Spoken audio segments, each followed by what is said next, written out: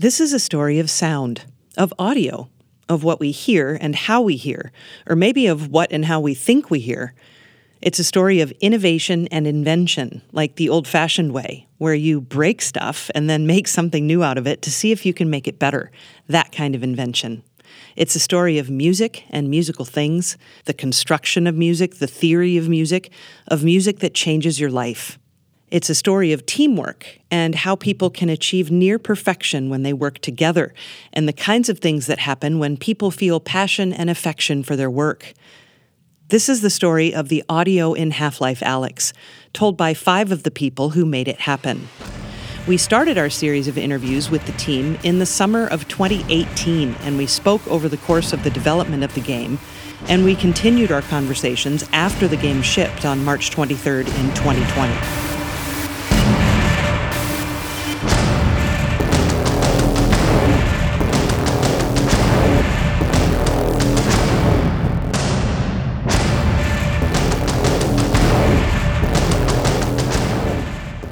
Hi, I'm Dave Fiza. I'm a sound designer at Valve.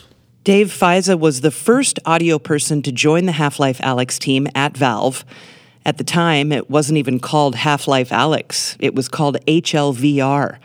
A coworker told Dave to go talk to Robin Walker, who's worked on every Half-Life game, starting with the first in 1998.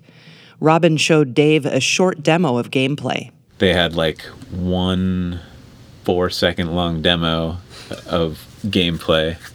I think you picked up a comically large key and put it in a comically large lock to open some door. I think that was the puzzle. It was super raw, but at the same time it had a level of polish that raw things usually don't have, because it had all this Half-Life 2 art that had been kind of up-resed to work in VR. So it wasn't great, but it was oh, that's a Combine soldier rather than, that's a stick figure, right? Yeah. Which is how games start a lot of the time is, the walls are gray and the things are gray, but there's this mechanic here. And this didn't really have any mechanics except for the comically large key. But the environment was kind of already promising. As a sound designer, Dave Fiza makes incredible ambiences in games. Think about it. If you walk into your kitchen right now, you'd expect to hear certain sounds. Or if you're walking in a park or in a subway tunnel, when you're walking inside or outside in a game, you expect the same experience. If a game sounds like a real space when you're just standing there doing nothing, that goes a long way towards helping the player feel like they're part of that world. Composer Mike Moraski joined the Half-Life Alyx team after hearing some of the ambiences Dave was working on for HLVR. Mike says that in the early days, the opening of the game went through several different iterations. One of them started, you were on a train, but you were kind of on a boxcar, right? And so you couldn't see out because you're moving, but you're in VR, so you can't have stuff moving by you. And so Dave had implemented this crazy soundscape that was just zipping by you, and it was just the coolest thing I had heard. And in VR particularly, it was really spectacular. And that's when I was like, okay, I gotta work on this. It almost doesn't matter what I do. This is gonna be really neat. And really not so much because of Half-Life, but because it was VR. And then also because it is Half-Life. You'll hear more from Dave and Mike later, but there are 3 other members of the audio team to meet who played critical roles in the development of making a Half-Life VR game, like Lakula Shantani. I wouldn't have imagined that I would be writing code that shipped in a Half-Life game, ever. So that's happening. Lakulish and his business partner, Anish Chandak, invented software that makes it easier to simulate sounds in digital spaces. They created it while they were in grad school together at the University of North Carolina. Lakulish and Anish called their software Phonon. Their work caught the attention of sound designer Emily Ridgway at Valve. When we first announced Phonon, out of the blue, Emily sent me an email saying, hey, this sounds kind of cool. Would you like to come up to Valve and just demo your stuff, and we'll demo some of what we're working on? And it took me a while to convince myself that wasn't spam. Valve ended up buying Lekulish and Anish's company, and Phonon became Steam Audio, a sound simulation tool for game developers. More about Steam Audio in a bit. As Lekulish mentioned, it was Emily Ridgway who sent him that email.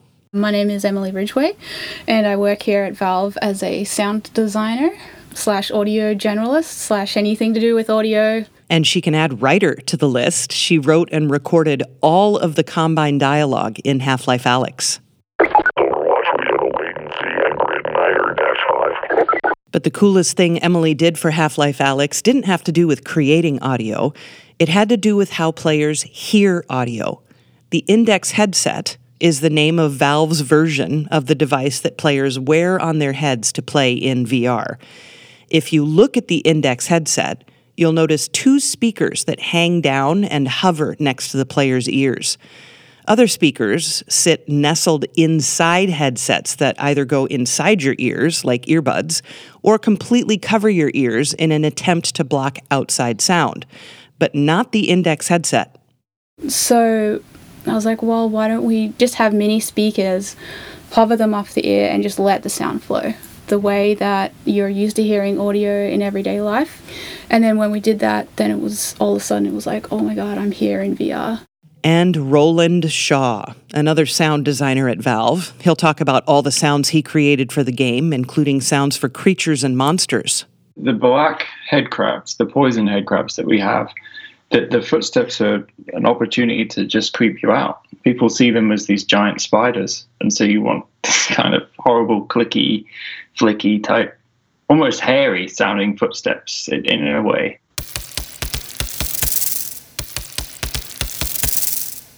Roland also made or recorded or implemented sounds for literally thousands of physics props in Half-Life Alyx. Because when you're playing VR, it's fun to try and touch stuff. When we first made a VR game, we made something called Aperture Robot Repair, where you would repair this robot in the Portal universe. And what we noticed is that people would try and pick up everything and interact with it and inspect the correct sound to come from it. So I really wanted to meet that expectation for this game. It just made sense to me that these things rattle and shake and you pick them up and you throw them. And I feel like for stuff like the clips that you load into the gun, they have the same thing on them. You're manipulating them a lot. And it sounds really cool when you like pick it up and you hear the bullet shake around and you slam it in, and that has a cool sound too. How many sounds did you make? Do you know? There's like 4,000 physics sounds in the game.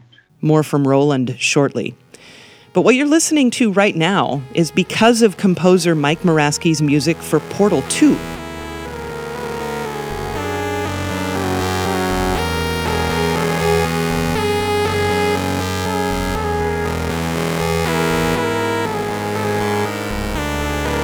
I reached out to Mike to tell him how much I loved his music for Portal 2, and that led to our collaboration here. Portal 2 was just like very motivic, and it was more musical, really, at the end of the day. You know, the character structure, the whole thing was almost operatic in nature.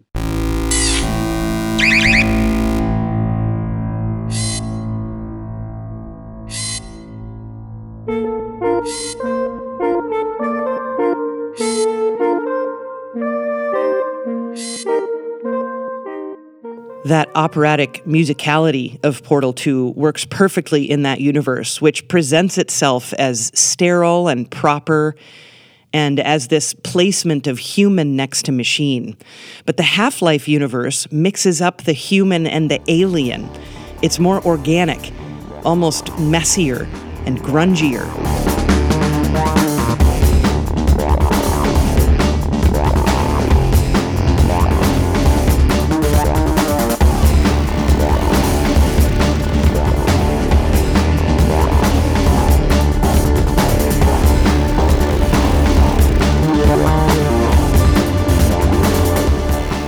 In the first Half-Life game from 1998, and every other Half-Life game until Alyx, you play as Gordon Freeman. He's a theoretical physicist who works for the Black Mesa Research Facility somewhere in the desert of New Mexico. Gordon has a colleague named Eli Vance, who ends up becoming an important character in later Half-Life games.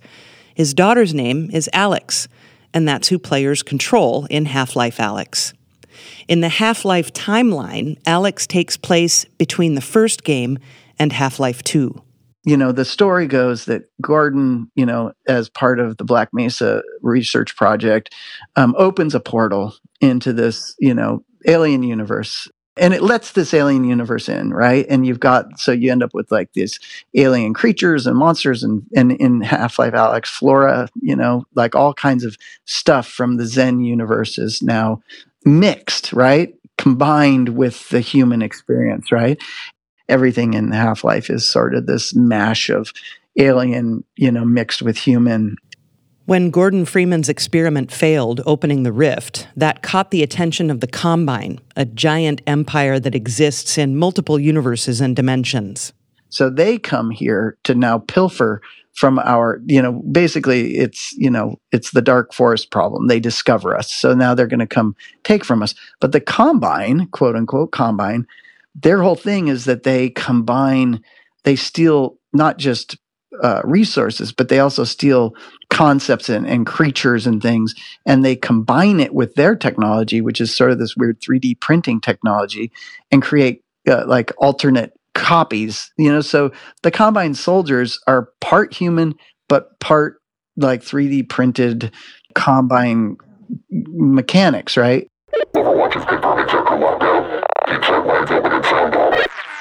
Again, it's this idea of two disparate things kind of combined together in this weird space. And when you think about like the head crabs, right? They take over a host and it becomes this combined thing.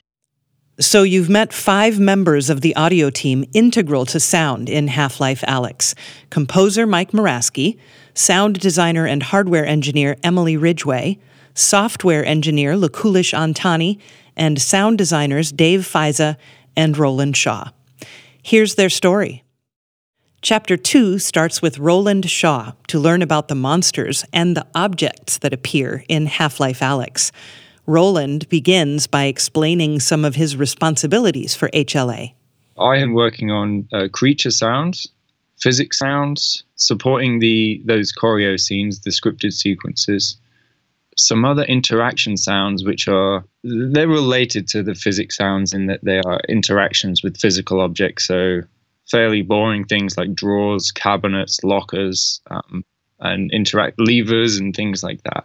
And Roland loved the original headcrab sounds from the first Half-Life games, but he still needed to replace them for the new game. It took him a few tries, and he wasn't satisfied with his first attempt. So the early headcrab sounds I listened to recently, and I hate them. But I also kind of understand that they're part of a process that represent early experiments in trying to replace the legacy material. It was important to maintain a consistency in the sounds from the original Half-Life games. Sounds are part of the vocabulary of a game, so that when you hear this sound, no matter what Half-Life you're playing, you know what's coming. Also, it turns out that people become fond of sounds in games, whether they're scary or not. We were trying to use as much of the old material as possible, and particularly content that people remember fondly or evokes an emotive response from people.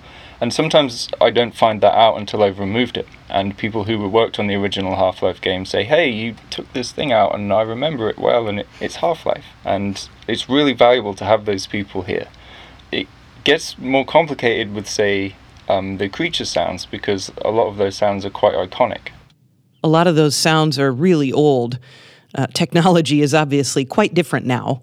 The actual quality of the audio files has not aged particularly well, but the original design intention is fantastic, and just incredibly alien, very abstract, and often threatening without directly being aggressive. I think it's a really impressive achievement with those sounds. So I'm trying to take those, and I use various tools, plugins, use EQs and exciters, and layer those with new sounds as well. And if I get something that's kind of in that vein of alien, abstract, but not overtly like over the top, threatening and screechy, then I'll give it a try. I'll see what people say. It's a big challenge, but I don't consider myself a professional unless I do hard things, so I'm really glad I have this opportunity to work with that material.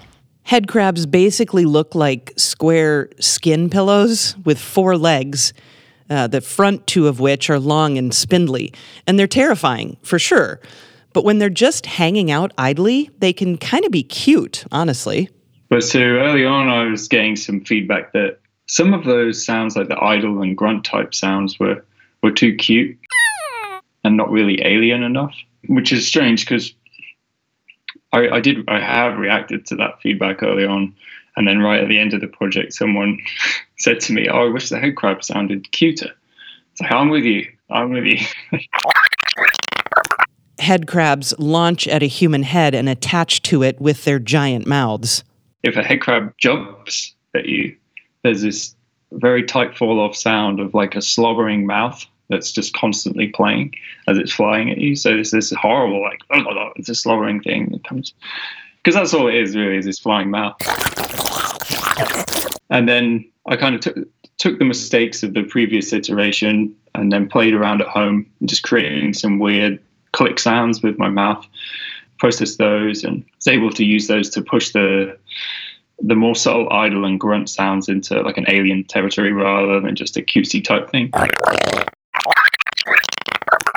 Roland had no intention of being a sound designer when he was growing up. When I left school, I originally wanted to be a painter. I thought I was going to become an artist and move to London, become a successful painter. I also was in a band, and we went to a recording studio, and that kind of flipped a switch in me. So I learned track laying and sound design, and in the evenings I would record bands, work with local artists, and just learn the studios. So by the end of basically working my butt off on my master's degree, having side jobs to pay for equipment, and just to pay my way generally in life, I had a demo reel and a master's degree, and I applied to a job at Spicy Horse Games in Shanghai. That's American McGee? Yes, he built quite a unique studio out there with people from all over the world. Roland worked on Alice Madness Returns while living in Shanghai and working for Spicy Horse Games. At the end of the project, Roland decided to leave Shanghai and look for other video game audio work. Had played pretty much all of the Valve games on offer. I was a fan. I didn't feel like it was likely somewhere like that would interview someone like me with my level of experience, but I polished up my demo reel and made some tweaks to make it very applicable just to Valve. After a bit of time and an intense interview period, Roland got hired at Valve. I asked him if it felt strange to be so young when he got hired at one of the most sought-after companies to work for in the gaming industry. I'm not one to say that I'm particularly proud of anything that I may have achieved. I still believe that pride comes before a fall, and in karma in some sense as well.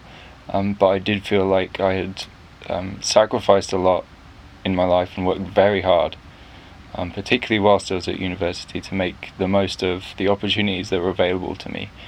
And that not necessarily that I deserved this, but that I could see why it happened. And perhaps that Valve had made a mistake as well.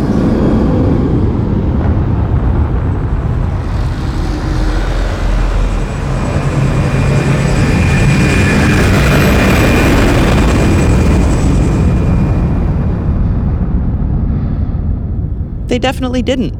A few years before Half-Life Alyx, Valve made its first VR game called Aperture Robot Repair.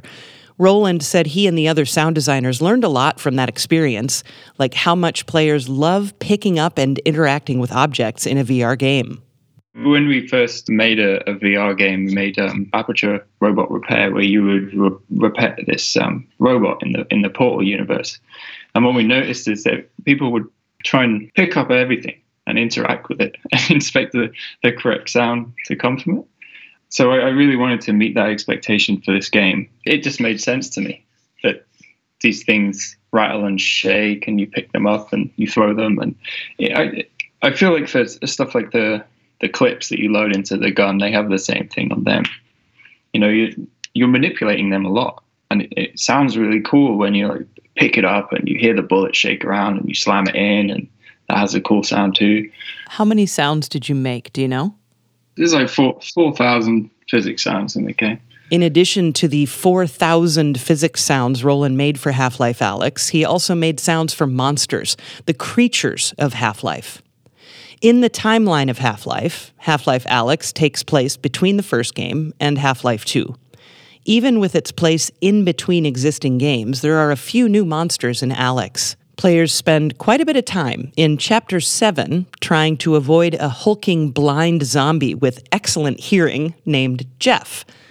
Roland was responsible for all the sounds that came from Jeff, his footsteps, any sound that Jeff made from his movement, and Jeff's vocalizations. Well, one of the early versions of Jeff was that he was actually kind of a robotic character. And the reason he couldn't see is that he had a huge piece of rebar stuck through his face. And so we went quite far down the road of designing sounds around that idea. So there's some examples of those kind of robotic type vocalizations, just like synthetic sounds and things like that I thought sounded like vocalizations.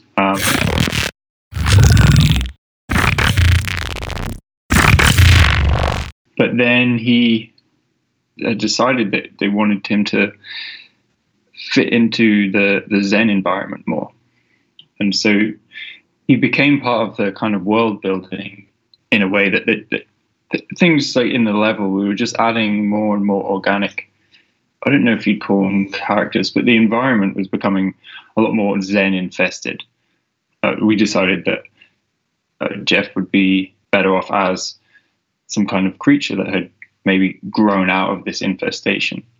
So yeah, there's some initial organic sounds that I had worked on there. And all I'm doing at that stage is kind of scoping out the length and shape of the sounds, using some samples of big cats, like lions and tigers and things like that. So it's really early, just getting that stuff in the game and kind of figuring out how long and what type of sounds that we would need. And from there, the next step was we'd confirmed that this was the road we were going to go down with Jeff. Both Roland and fellow sound designer Dave Faiza are constantly making recordings in their free time. Whether they set up mics in their backyards overnight to capture planes flying over, or they take microphones underwater to capture the sounds of ocean life, for Blind Zombie Jeff, Roland ended up using some recordings of orcas, killer whales, from Dave Faiza. I began experimenting with different types of animal source material. For example, pigs came into play at that point. Dave had some really good recordings of some orcas that he'd made. I used those too.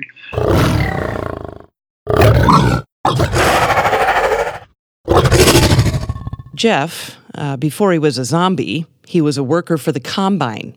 He got infected with an alien fungus, and now his head opens and closes, revealing a couple of mouths.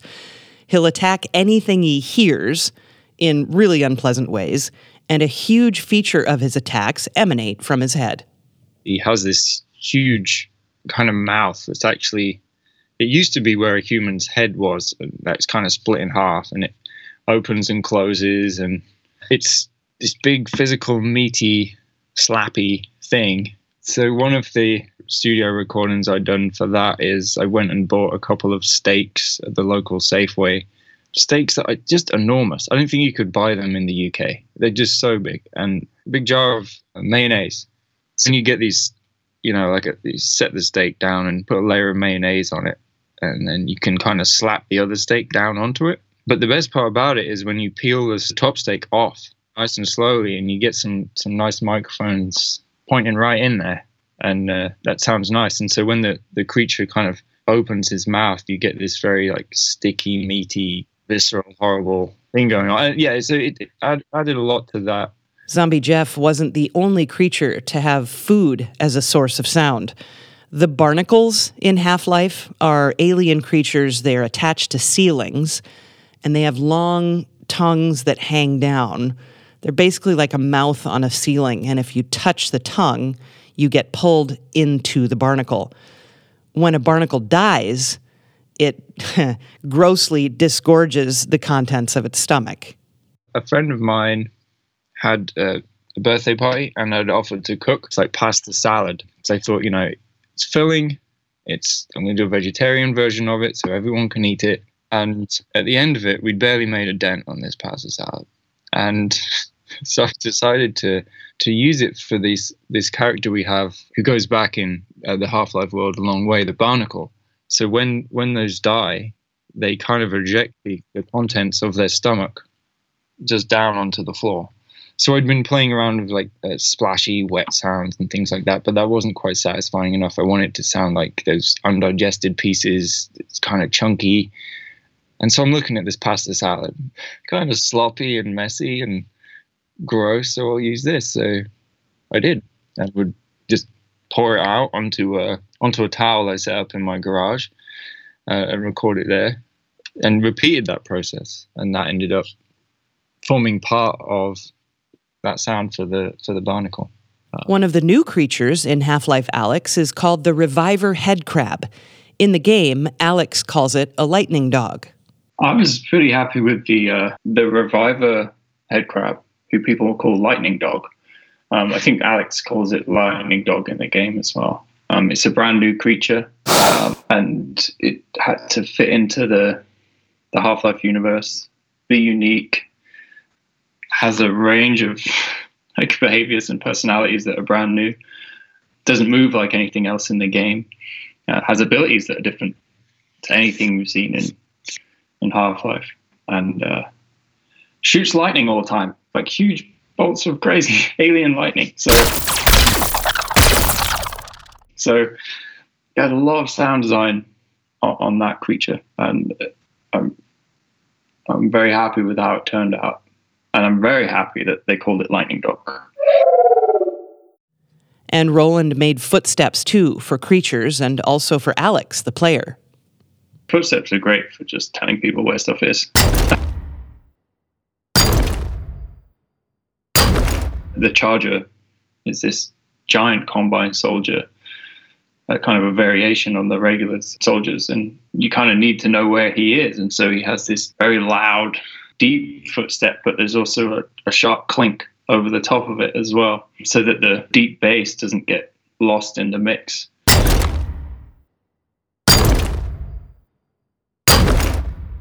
The black headcrabs, the poison headcrabs that we have, the footsteps are an opportunity to just creep you out. People see them as these giant spiders, and so you want this kind of horrible, clicky, flicky type, almost hairy sounding footsteps in a way. But they're very light, and that makes them seem agile. And the player footsteps as well. I think I ended up making those a little heavier than I normally would for a first-person game, to try and take into account the idea that it's you and not an abstraction of you. Roland worked on audio in the cutscenes, also called cinematics or choreo scenes. And just like the rest of the game, people like Roland need to decide which objects and events need to be heard by the player. The first time I see a cutscene, if I'm hearing it without dialogue, that's my primary concern, is where is the dialogue? Sound designers use special audio cues to help players understand dimensions. For instance, the sound of a pipe dropping into a deep hole. So when Alyx is trying to save her father from falling, he's hanging from some metal debris that's hanging down over an abyss, and she's trying to reach out, and the player is trying to grab them and save them. And the way it plays out is that metal piece that he's clinging to snaps with a loud sound. Alyx screams, and then after just a brief moment, you hear the sound of the metal that's fallen clanging somewhere below. You can't see it. And then you start to hear this kind of magic sound that Dave made as Eli is saved by a Vortigaunt. And we could have put the metal clanging sound earlier, but it would probably be lost under Alyx screaming, or you put it later, but then there's no beat before the surprise of the fact that Eli is saved. And so where it is right now kind of elongates the drama of the moment that when Eli falls comes right after when Alex screams. And then it provides this moment of kind of disbelief as this character core to the franchise and this story seems to have been killed. It also stays out of the way of the magic effect too. So that's something where we wanted to get a sound in there, and there was actually an opportunity to add something rather than take something out. The lead designer for Half-Life Alyx, Robin Walker, gave an interview talking about the tools that Roland and his colleagues had to make the audio for HLA. There's an article from an interview that Robin Walker gave that says, like, the audio team has been given superpowers on this project with the level of control that we have. And I don't disagree with that. It's become ridiculously easy for us to create complex behaviors as we see fit. It's very easy. And it had to be as well because this is a very ambitious project. One of the superpowers the audio team at Valve has is called Steam Audio, co-invented by Lakulish Antani. In our next chapter, you'll learn about Lakulish and Steam Audio. I'm Lakulish Antani. I work on Steam Audio at Valve. Steam Audio is our spatial audio solution. So what that means is it's a set of technologies for placing sounds inside a virtual world. So if you're in VR or just in a regular game like Counter-Strike, and you have sounds that are being emitted from different places in the game, you want them to feel like they are in the game and not sort of layered on top like a soundtrack. So what spatial audio involves is figuring out where sounds are coming from, how they interact with the environment, what things occlude the sound, what things reflect sound, and sort of spatializing, positioning, and just mixing all of that to make it sound like the sound is in the space with you. So that's sort of a high-level overview of what spatial audio is. And Steam Audio is a software tool that does spatial audio. Before Steam Audio became available, game developers already could inform players about where sounds were coming from in their games. Before Steam Audio, we'd all played games where you could hear the difference between something in front of you or behind you, to your left or your right, and so on. There already were software solutions for developers to do that. Pretty much every spatial audio solution, including Steam Audio, does one thing particularly well, which is how you model positioning of sound. So if you know that a sound is coming from a particular direction relative to you, that can be modeled quite well. And everybody can do this. But Steam Audio models sound propagation. For example, if you hear a sound, like a glass of water drop to the floor behind you and to your right, how does your body physically affect how you hear that sound? A better example, think about a honeybee flying around your head and how the sound of the buzz will change as it moves around your head. At times, the buzz will seem louder in one ear than the other. The tone, the pitch, the volume of the buzz changes because of how it reverberates off of your physical body. And the other cool thing about Steam Audio is that it configures all of that in real time as players are moving through an environment. It models sound propagation. So that is the whole part where sound interacts with the environment. So occlusion, reflections, all of this simulated in real time as you play. So as things change, the sound kind of reacts to that. And it is simulated based on what you actually see. So what the designer builds into the level, that directly influences what is heard. In order to make audio sound like we expect audio to sound, Steam Audio uses something called HRTF, which stands for Head-Related Transfer Function. It's a model of how the physics of the human head affect the sounds coming into human ears. So the way people hear is when you're talking to me, the sound waves coming from you are bending around my head in different ways and reaching my ears. And the differences in how they reach my left and my right ear are used by my brain to position the sound. Okay. And so HRTFs kind of recreate that.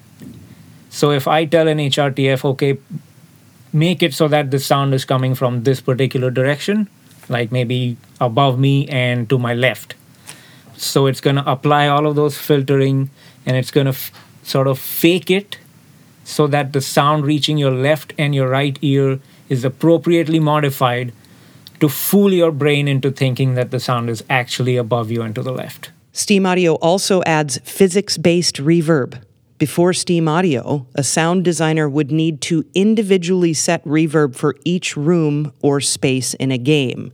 So if a player walks from an outdoor courtyard into a front lobby that leads to an empty warehouse, each of those spaces would need individual attention from a sound designer in order to make those spaces sound as you would expect them to, based on their size and location. Audio designers apply digital filters to make those areas sound realistic, but Steam's physics-based reverb does that automatically. There's a feature of Steam Audio that's called physics-based reverb. So when you're going through a space in HLVR, you want it to sound like an actual space. So if you're in a big empty cavern, then it should sound like you're in a cavern. If you're outside on a city street, it should sound like that. For Half-Life 2, it was done in a certain way where the designer would say, okay, in this spot, we're going to apply this filter, and in that spot, that filter. And it's a very manual process. Steam Audio can do it kind of like in an automatic way, where you just say, okay, well, here is the entire level. Steam Audio will just take that and figure out what every part should sound like, and it will be a pretty good first guess, so the designers don't have to do as much work to get everything sounding right. And that right there is one of the biggest advantages to Steam Audio. It's efficiency. Lukulish and his business partner, Anish Chandak, wanted to cut down on the amount of time it takes audio designers to make environments sound like they're supposed to sound. For instance, visual artists have software tools to make lighting and shadows in a scene, rather than needing to attach light or shade to every single object in a scene. When you're doing the visual effects and the lighting for a game level, you just say, okay, here are my lights, just figure out where the shadows are and all that kind of stuff. So our philosophy in this is basically to bring the same workflow to sound and to environmental effects for sound that the visual artists have. Sound designer Emily Ridgway says she was slightly skeptical about how Steam Audio could accurately deliver the emotional impact of audio. I think me and the rest of the audio team, especially the creative side of the audio team, were pretty skeptical that accurately physical modeled reverb was what we kind of wanted. We didn't doubt for a second that it would be possible because of the engineers that work on it, and Anish and Lukulish. But we were skeptical it would just automatically deliver the emotional effect that we wanted, that reverb and space can bring to an area. And oftentimes, when if we're just baking reverb into a file, we're sort of thinking about the space that the sound is coming from, for sure. But really, we're thinking about the emotional impact of the reverb just as much. Yes, the emotional impact of the reverb. A classic example would be if you think of church acoustics. Part of the reason churches have those acoustics, those famous huge long reverb tails, is because they make the speaker sound godly. That has a huge emotional impact to it. And it feels like someone's bigger than what they really are, which you can see in the context of a church is super important. And for us as sound designers, we just, we obviously don't need we don't need architects to make it sound like that. We just turn up a reverb parameter and a dial, and then we have it. And so we're used to controlling reverb like that to achieve the emotional goals that we need. But as you'll learn shortly, Emily already knew Steam Audio was a fantastic product. But the fact that sound designers had spent so much time in the past crafting reverb for individual spaces and then just suddenly not having to do that anymore, a piece of software replacing humans who are attempting to create emotional responses with the way they craft their audio, it's understandable there would be skepticism.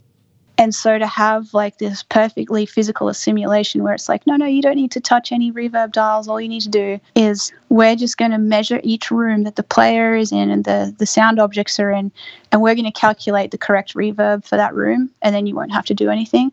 We're just like, yeah, but that's not really, that's cool and all, but that's not, we want to make, like, our reverb is a tool we use to make people feel things.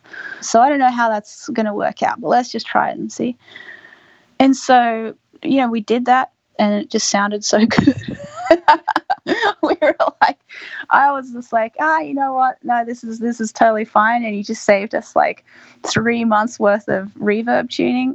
So exactly how does Steam Audio do all of that? How does Steam Audio know how to make a place sound real? What we do is we analyze the space. So if you're in a cavern, we're going to analyze, okay, if a sound was played here, how would it bounce off of all the walls and the rocks and whatever?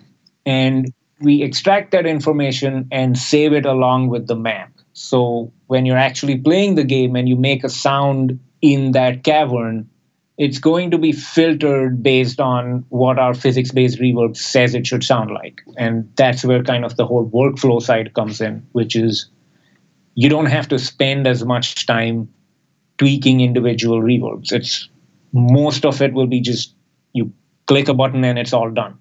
Yeah, so I guess that's the biggest win from Steam Audio. There are other benefits to Steam Audio. Basically, you get a lot of smooth variations. So as you walk from inside the cavern to outside, that variation of how the spaces sound will be smooth and it'll be automatic. Nobody has to say, okay, well, this is the cavern reverb, this is the outside reverb, and now I have to author a curve that transitions from one to the other. None of that. It's just automatic.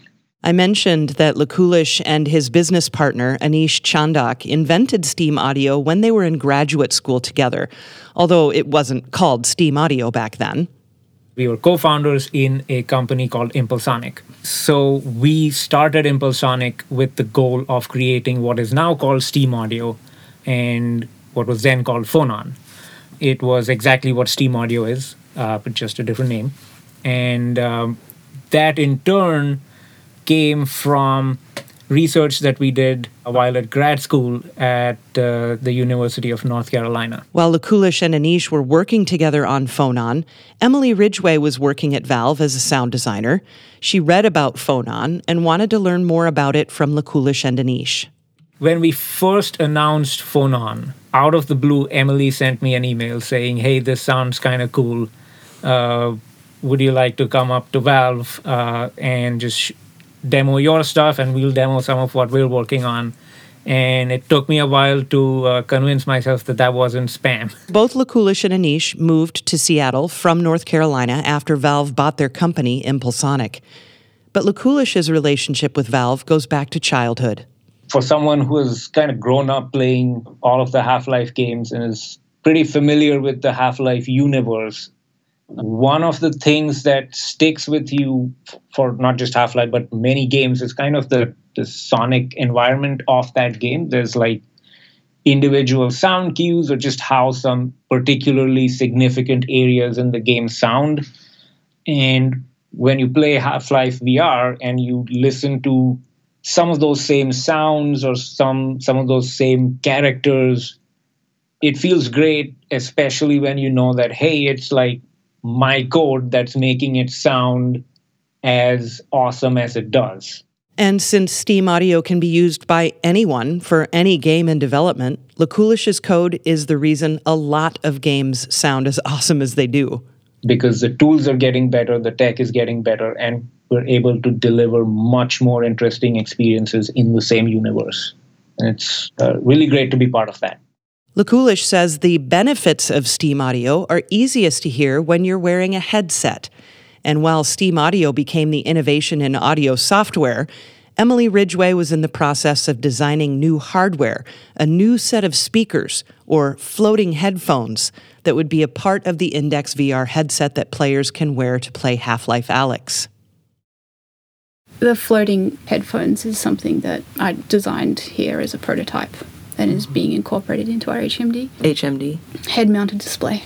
More on the head-mounted display called the Index headset in a moment. But both Emily and composer Mike Moraski talk about how 3D audio is really misunderstood. Way back at the dawn of VR, the VR guys came to us and were like, we need the VR headset of audio to happen. And there was a lot of confusion about, and I think this is still true, to be totally honest, there's a lot of people working in VR who don't understand that 3D audio existed before VR. Speakers and headsets have existed for decades that simulate the placement of sounds so that listeners think sound is coming from a specific location. It was really frustrating for me when I joined the VR team here at Valve. And, there are a bunch of super smart people on the team here, obviously working on VR software aspects and hardware aspects alike. And they would come to me with this amazing revelation that they'd had, that finally we get to do 3D, quote unquote, 3D audio. And this was in 2014. And I'm just, as someone who's specialized in 3D audio their entire career, having someone come up to you and say hey, guess what? I just discovered we can finally do 3D audio now in VR. I'm just all right, let's have a seat. I got a bit of backstory to fill you in on. We're going to go back to 1994 and we're going to load up Quake and we're going to do this from the start. It's been around. It's a video game thing, right? We've been doing 3D audio for a long time. It's just suddenly there's kind of a higher requirement for high resolution spatialization. And so all of a sudden we have all these people coming at us saying, we need this, we need that. And so Emily and I spent a whole bunch of time listening to different demos and talking to different companies and kind of just getting to the bottom of what is 3D audio and whatnot. It actually became a really good thing because it was forcing people that had never thought about sound before in an immersive context to start thinking about sound. So I stopped getting annoyed at everyone and kind of got behind it and embraced their curiosity in 3D audio. And also was okay, it's really great to have the support of your team when you're working on a thing. And so if I was saying, I'm working on 3D audio, I'm evaluating all these binaural renderers for use in our VR applications, the VR team at least would be super excited about that. Discussions and misunderstandings about 3D audio aside, headphones have never been perfect. Stereo and surround headphones that cover your ears are doing a lot of simulating of sound to make things sound real. Simulating sounds that are cut off from ear to ear. And Emily wanted to make all of that better, which led to the creation of a new piece of hardware, a set of speakers that float alongside the VR Index headset. They don't touch the player's ears. They hang right next to them, unlike any other headset before it. Designed, prototyped, and invented by Emily, even though she never set out to create new hardware. I wasn't even thinking in the domain of hardware or software. I was just thinking what is the dream? What is the dream of immersive audio? And what does it mean to be immersed in audio? What should that feel like? Have I ever felt like that? And have I ever been immersed in audio in my life? What's the closest I've ever come to that? Emily was able to remember an experience she had when she was a teenager. I used to do this thing when I was 13, 14, where I would take my parents' ghetto blaster / hi-fi sound system in 1995, 1996, whatever, and I would turn the speakers in to face each other and then just lie in the middle. And I just have that memory of just being oh my God, this is so much better, because now it feels like I'm on the stage with the band as opposed to I'm in the audience listening to the band, which is how stereo speakers present themselves in a homeroom, home hi-fi sort of setup. I remember being really excited by that back then as a kid, of just being this sounds great, and it sounds different than headphones do. Emily thought of a really cheap and easy way to test if she remembered correctly, if audio really would sound better if there weren't headphones surrounding and touching someone's ears. Yeah, I immediately went to Officeworks and bought a $10 pair of quote-unquote flat panel speakers and mounted them to the side of a skateboard helmet. She took a couple of pens, ink pens, taped them to the side of the helmet, plugged them in, and heard right away that she was right. This was how the world should hear Half-Life Alyx. Well, really, all audio. I was like, well, why don't we just have mini speakers, completely unisolate left and right channel, hover them off the ear, and just let the sound flow. Just let the sound flow around the head the way that you're used to hearing audio in everyday life. And then when we did that, then it was all of a sudden it was like, oh my God, I'm here in VR. Like the sound actually sounds like I'm actually in the virtual space now. Composer Mike Moraski says the new speakers were instantly successful. I've never seen anything quite so cut and dry from a playtest perspective. Like Emily just took a skateboard helmet and slapped some speakers on it. People loved it. Everyone we played it to was just like, oh wow, this is so different. We got really good playtest feedback. Emily explains exactly why such a small change ends up making such a huge difference in the way audio sounds. I was able to be like, oh, I know why that sounds better, because you're allowing the left ear to hear what the right ear is hearing. You're not isolating the channels. Like as soon as you isolate left and right channels of audio, all of a sudden you have to simulate the propagation of sound as it flows around the face from one ear to the other, around underneath the chin, bouncing off your shoulders, and you have to simulate all of that stuff. And the simulations are good, but they're not close to real life yet. There's no doubt it's a remarkable achievement what Emily Ridgway discovered and created in the Index's floating off-ear headset. But Emily's main gig at Valve is working on the PvP first-person shooter Counter-Strike, also called CSGO. She's the sound designer for CSGO. Counter-Strike is like my favorite game here at Valve to work on, my favorite team, and it's also my favorite community. And Counter-Strike is a perfect match for someone so dedicated to 3D audio. So 3D sound is really important in Counter-Strike, the ability to know where your enemy is, and that is also very important in VR. So there's a lot of overlap between those two different areas here at Valve. So I try and overlap my work in both of those worlds as much as I can. And it's busy and it's fun. One of Emily's first projects with Counter-Strike was to update the sounds in the game. She really quickly learned that the online community of Counter-Strike fans have strong opinions about the way the game sounds. I think the first sound that I ever changed in Counter-Strike, or I ever quote-unquote updated, was the sound of the knife hitting the wall. Like if someone equips a knife in Counter-Strike and they whack a wall, it makes a particular sound. And I was just like, yeah, this is a piece of low-hanging fruit for me to make sound really good, and just to test the waters. And I updated the knife sound, and the outrage on Reddit was significant. But someone had to update the sounds. The game was first developed in the late 90s. It was actually a Half-Life mod, and it needed improvement. Here's Mike Moraski. You know, her work on CSGO, which was an incredibly challenging thing to take on that community. And I say take on a community because people get very invested in sounds and the meaning of a sound and just sort of their sort of integration of that sound into their gameplay. For her to go in and improve the sounds in a way, you know, such that the community accepted that they got better sounds was a super huge feat. And they got great sound. You know what I mean? Like the outcome of her work was, you know, amazing. But the Counter-Strike community did notice when she changed that tiny knife sound. People were fairly shocked and very surprised that someone would dare do such a thing. So, and I wasn't really afraid of that because I think that the improvement was noticeable and the community came to, you know, the community would do before and after sort of comparison videos of Counter-Strike, the old sounds and new sounds. But my goal with that was to basically just get them used to change.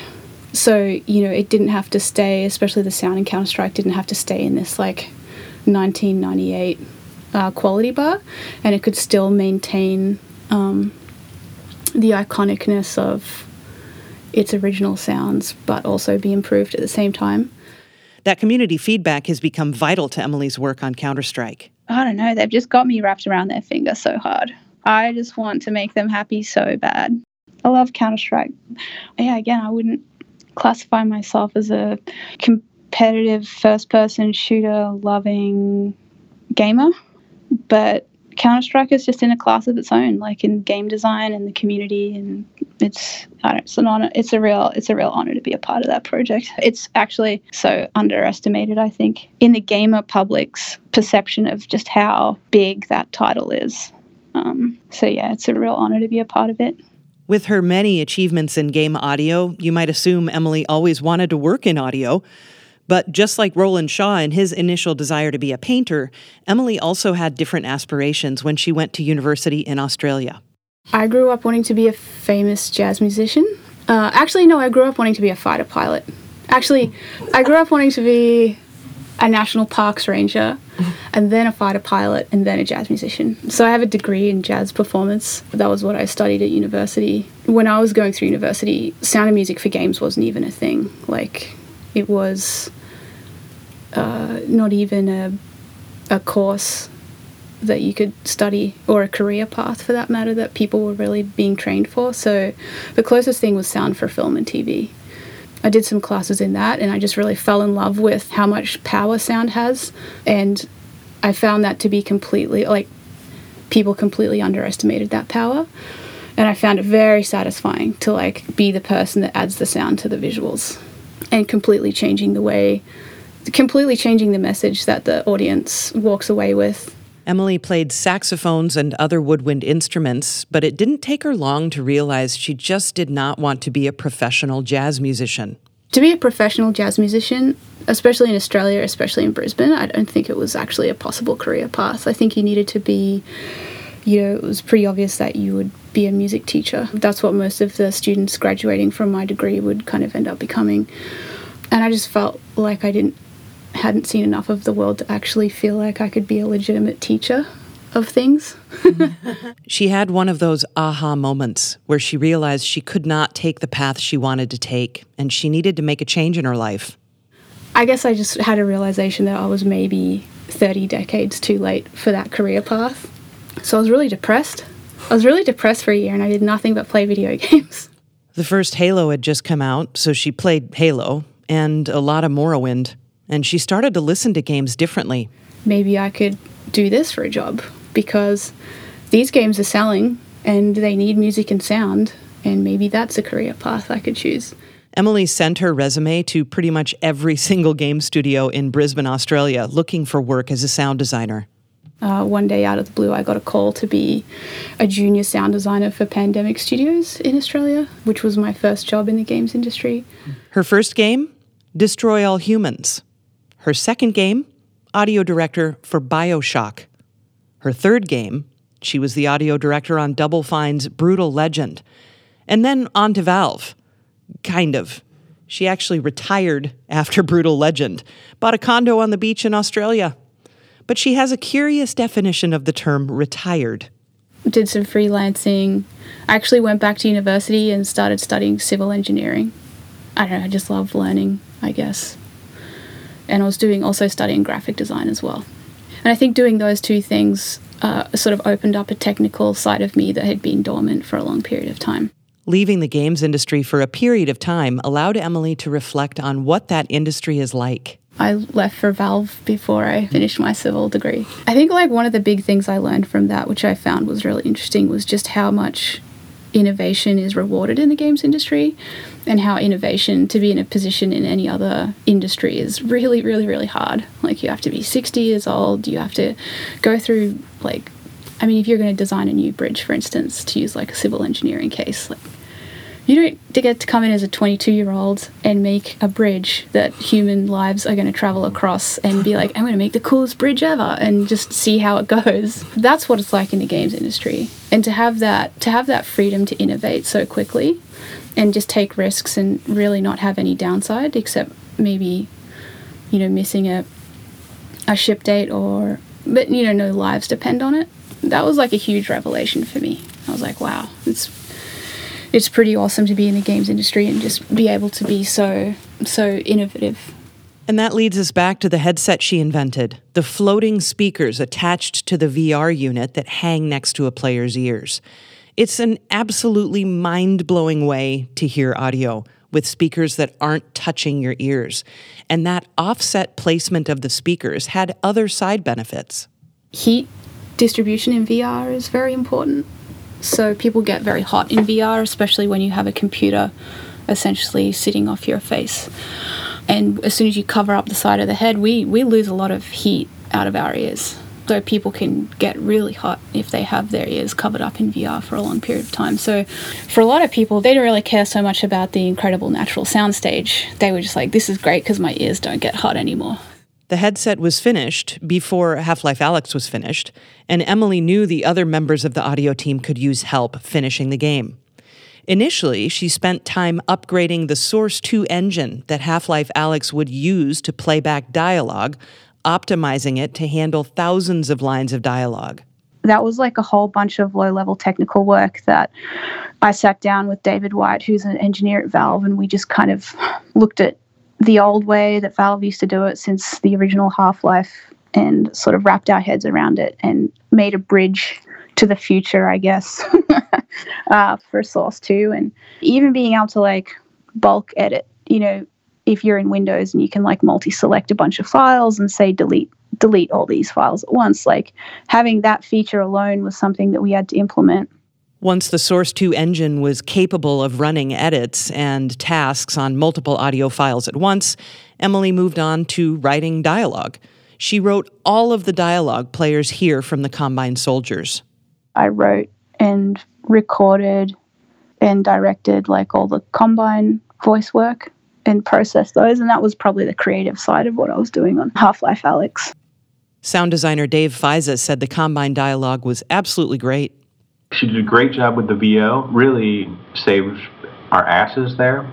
Because up until she came to us and asked if we need any help, we had no plan for VO. Like not a one. The only plan was that we'd all agreed that we didn't want to do it. That was our whole plan. Overwatch is requesting all units refresh and resolve. Cognitive dissonance will not be tolerated. Negative. Memories included. Update is live. Acceptance is mandatory. The processing that she did on the Combine soldiers is amazing. It's so good. That was really interesting because the Combine soldiers of the Half-Life universe are so iconic, and I just love them so much. In Half-Life, I felt like they were like the stars of the show in Half-Life 2, to be honest. The emotional impact of not being able to understand what they say to you was really effective on me as a customer of Half-Life 2, because I felt that was really scary. Stabilization team holding position. Actives in 7-3. Audible set. 15. Overwatch confirms HVT is primary 1. Stay alert.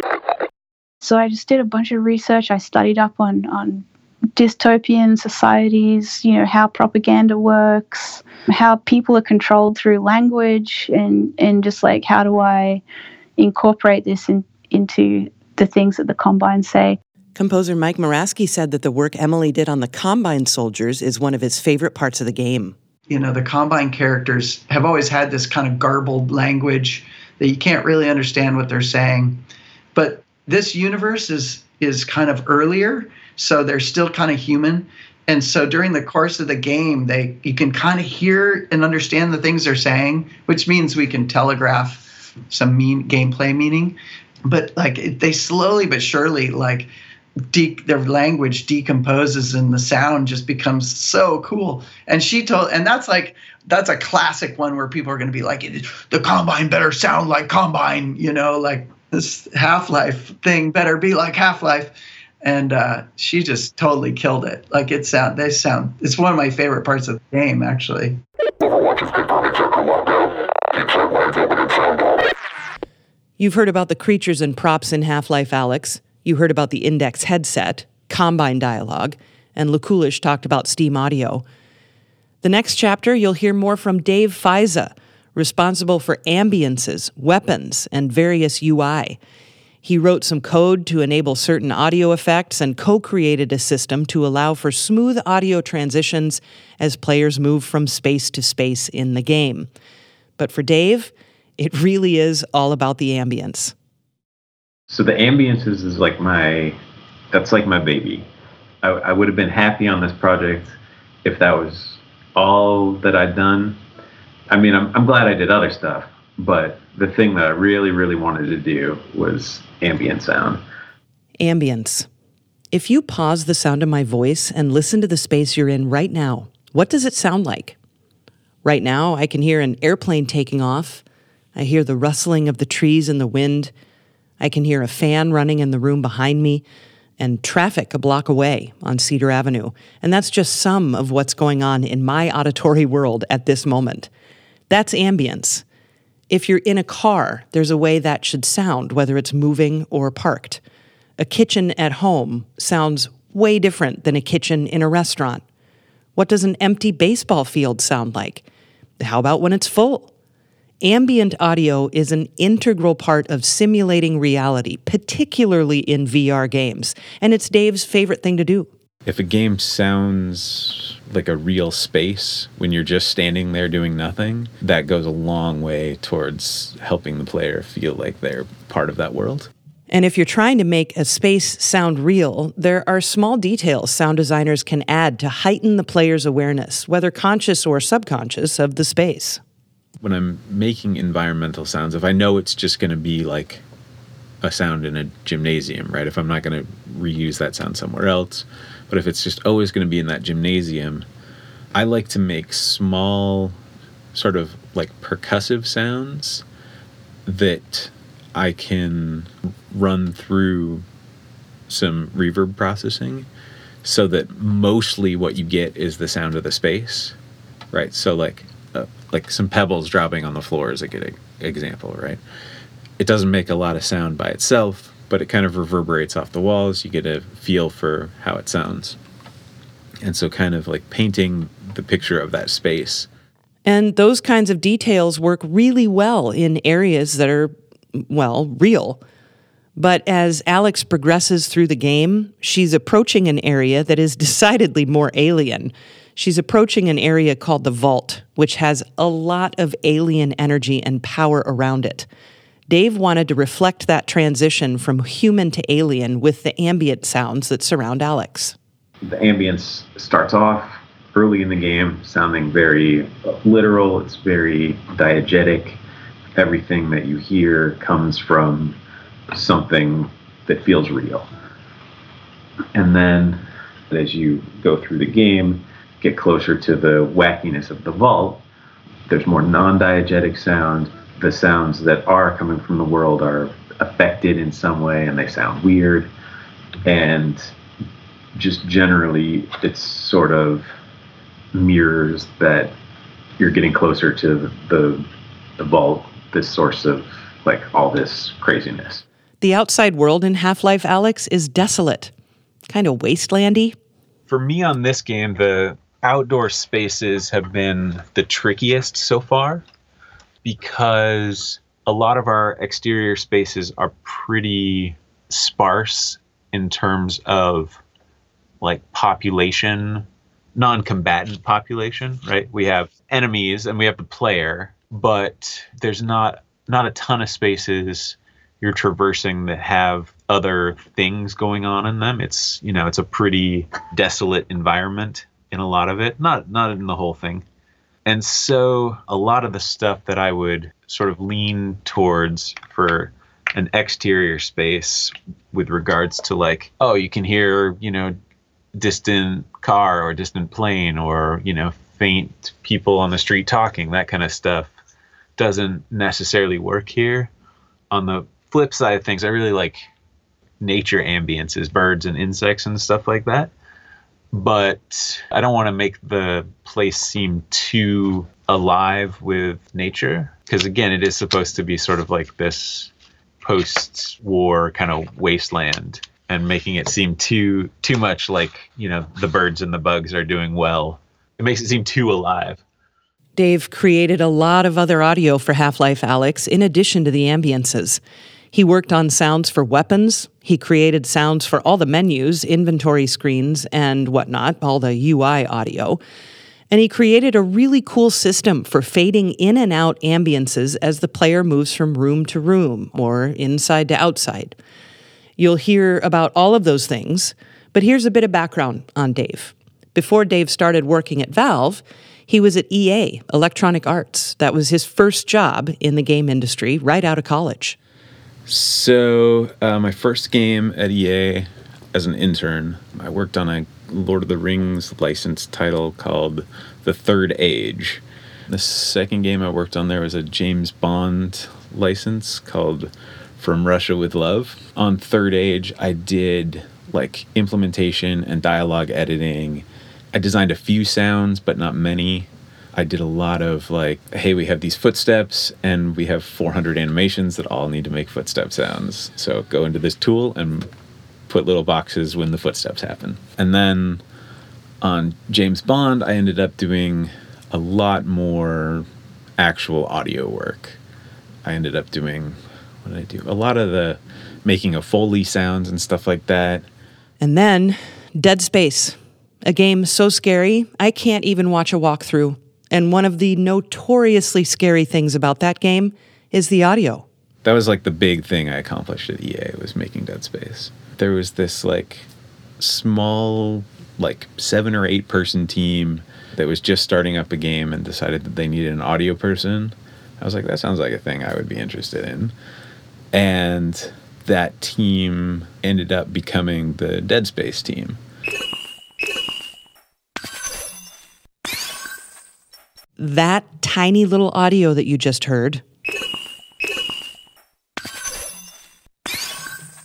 that's audio that plays as you move around and select in the pause menu of Half-Life Alyx.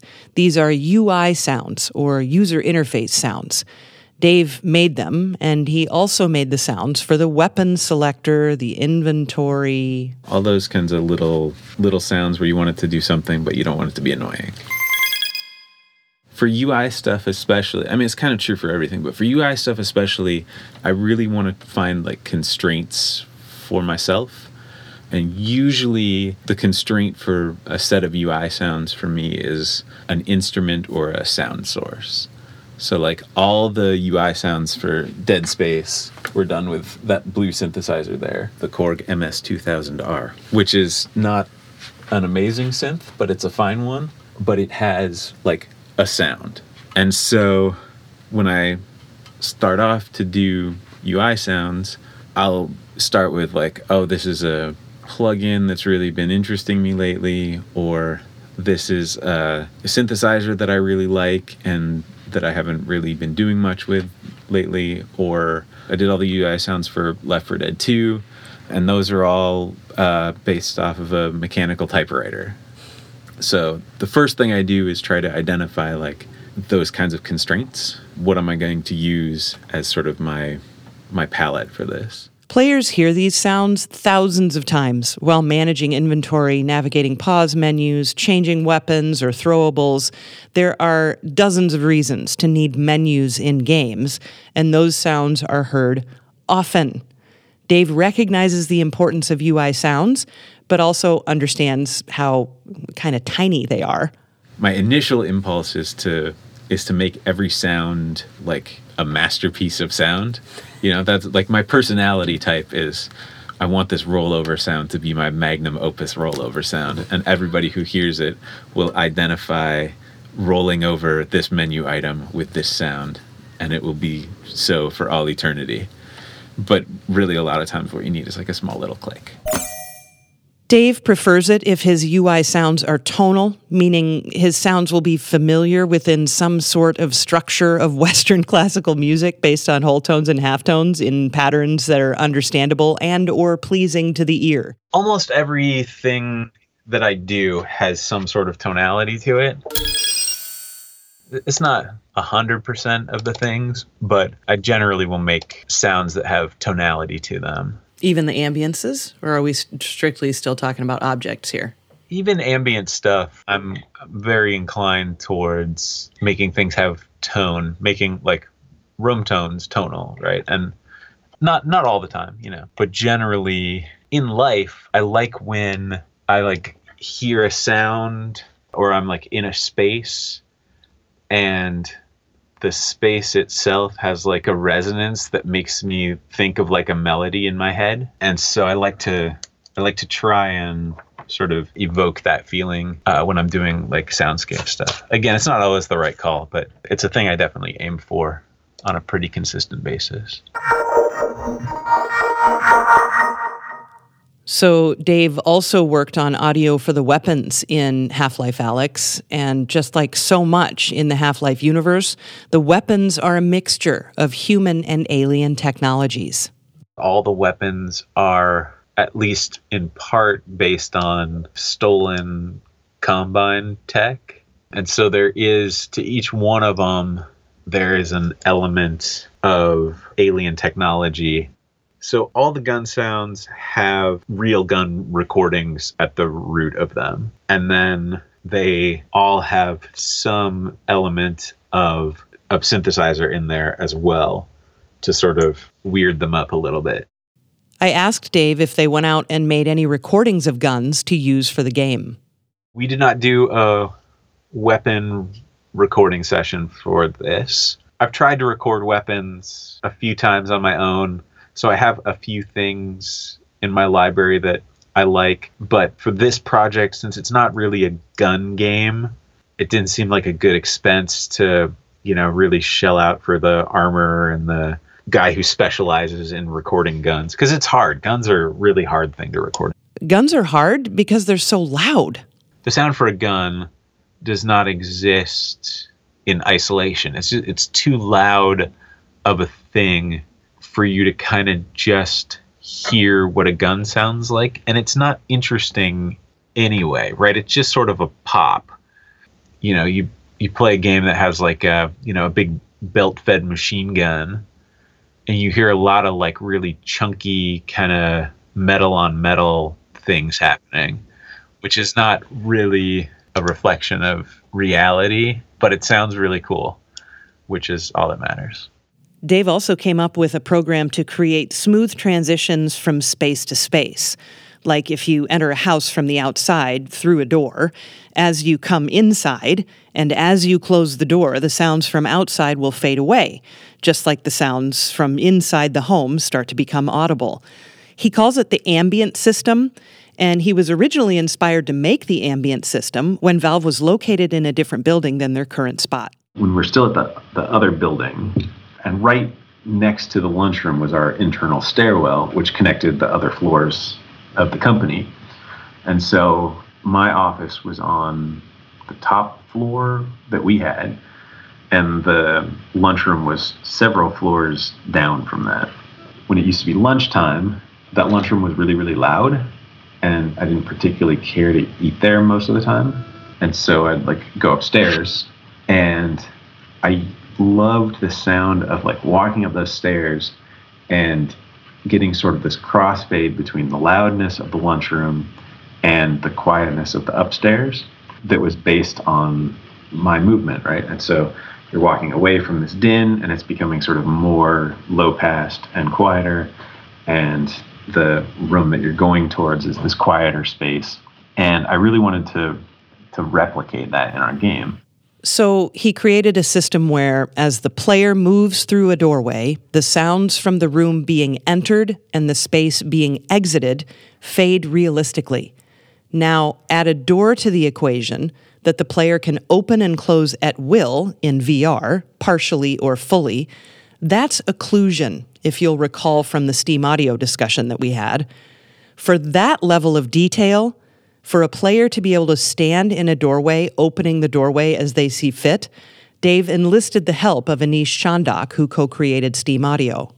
And so the thing together is you get this really nice feeling of you can walk up to this door and you hear a little bit of the outside through the door, and then you open the door and you get all the outside coming at you. And as you play with the door, it sort of fades in and out nicely. If you leave the door open and walk back down the hall, you get this really nice feeling of the outside fading behind you and the inside fading up around you, which to me is very, very cool. It's time to get into the music of Half-Life Alyx, composed by Mike Muraski. He's composed music for Team Fortress 2, Portal and Portal 2, Left 4 Dead 2, and Counter-Strike. That's just to name some of what Mike has done during his time with Valve, and even then, that's only addressing the musical things that Mike has done at Valve. The next chapter goes to Mike Muraski and the music of Half-Life Alyx. With Mike, it all comes down to the story and how that can be reflected musically in structure, in harmony, in texture, in timbre, all the things that make music music. And with Half-Life, it starts with things that are in between. Everything in Half-Life is sort of this mash of alien, mixed with human. The story goes that Gordon, as part of the Black Mesa research project, opens a portal into this, alien universe, and it lets this alien universe in. So you end up with like these alien creatures and monsters, and in Half-Life Alyx, flora, like all kinds of stuff from the Zen universe is now mixed, right? Combined with the human experience, right? And then that triggers the Combine, this other alien species, like notices that thing, and they go, "Oh, this place is advanced enough." It draws their attention, so now they're going to come take from us. But the Combine, quote unquote Combine, their whole thing is that they steal not just resources, but they also steal concepts and creatures and things, and they combine it with their technology, which is sort of this weird 3D printing technology, and create like alternate copies. So the Combine soldiers are part human, but part like 3D printed, Combine mechanics, right?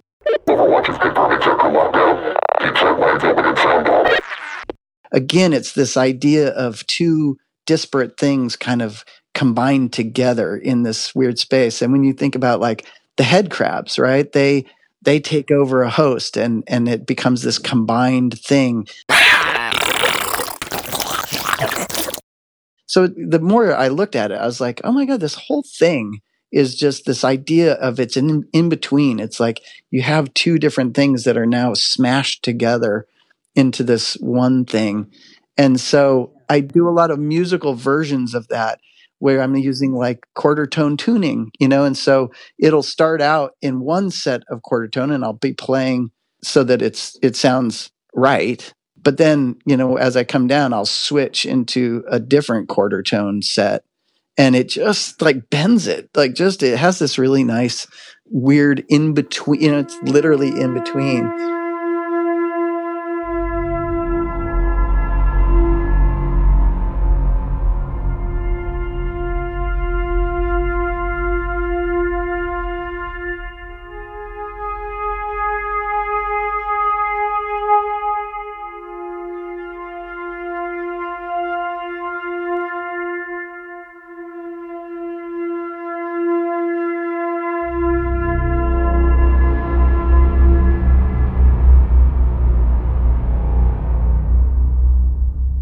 So if you listen, it'll sound like it's out of tune, but really what it's doing is it's playing with in-between spaces. And again, it's just that idea of two universes kind of jammed together.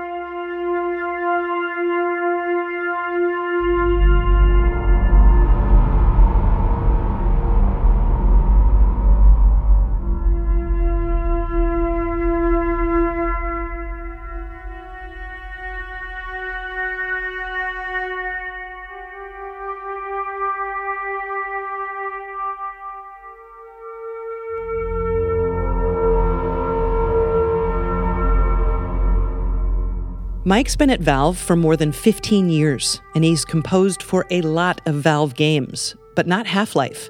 The composer on the first Half-Life, Half-Life 2, and the 2 episodes was Kelly Bailey.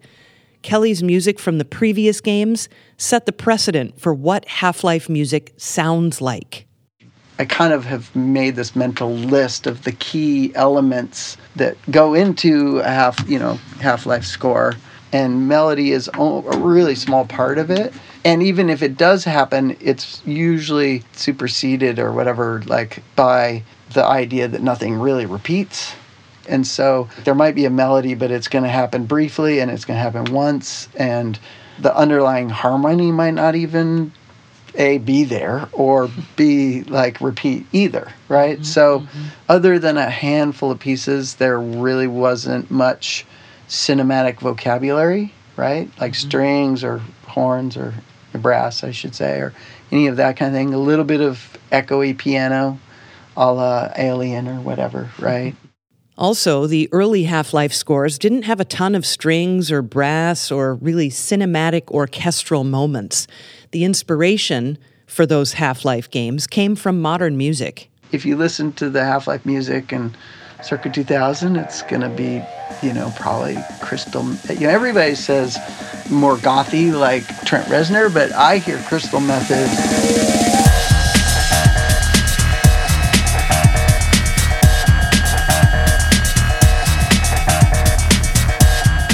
I hear Prodigy, a lot of those sort of big beat bands, for lack of a better term, Chemical Brothers, right? So loopy, real drums that are looping, and then kind of pulsy, subtractive synths with lots of filters, and then real instruments like guitars and a lot of distortion. Here's some of Kelly Bailey's music from Half-Life 2 called Apprehension and Evasion.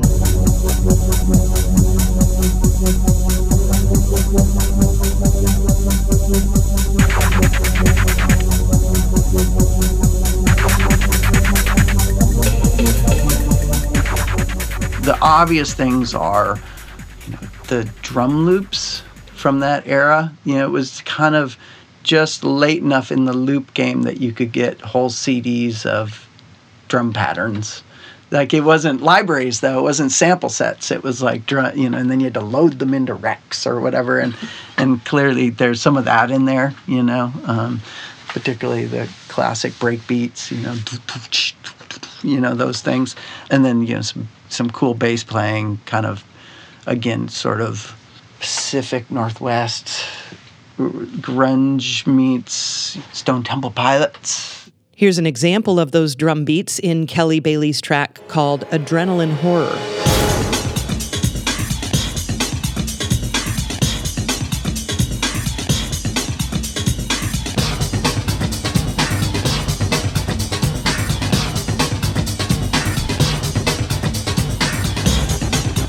But then, like, the big ones, though, for me are, and I think always the most interesting stuff, is the kind of ambient abstract pieces that are really electronic and really slow, which is actually a really kind of tricky thing to do, where it's like some, pad that's just sweeping super slow.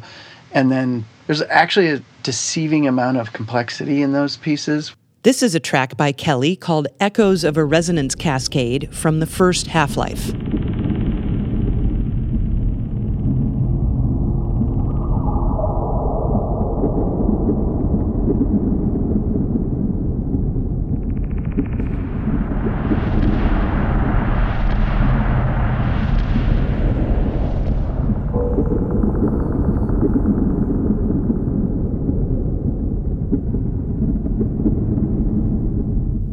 Mike still wanted to try out some different musical ideas and run them by colleagues before he made any final decisions about what he'd compose for Half-Life Alyx.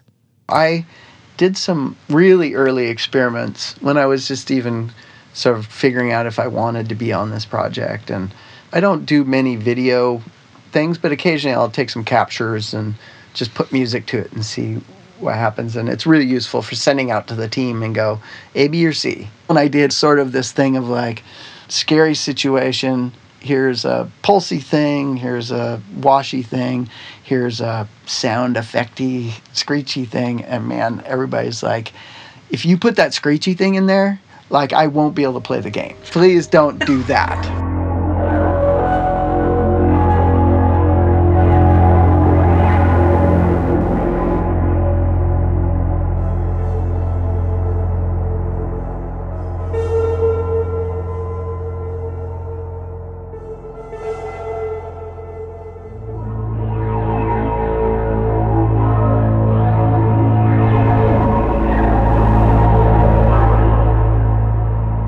VR's scary.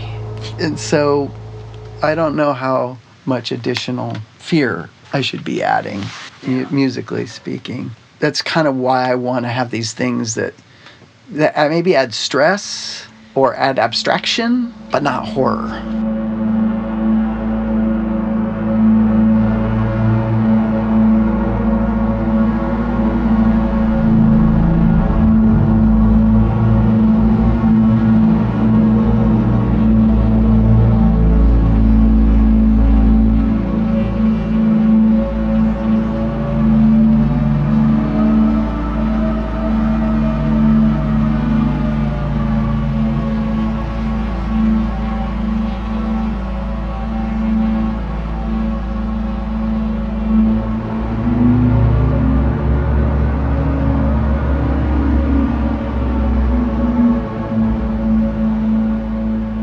like I'm trying to keep it kind of more stark is a good word.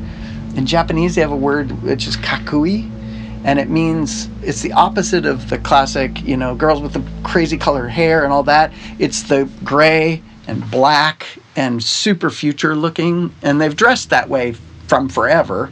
That to me embodies it, but it's like their whiskeys embody it kind of. It's like cool, but it's like cool that's stark and simple and beautiful, but in its simplicity. And so I'm kind of trying to find that zone.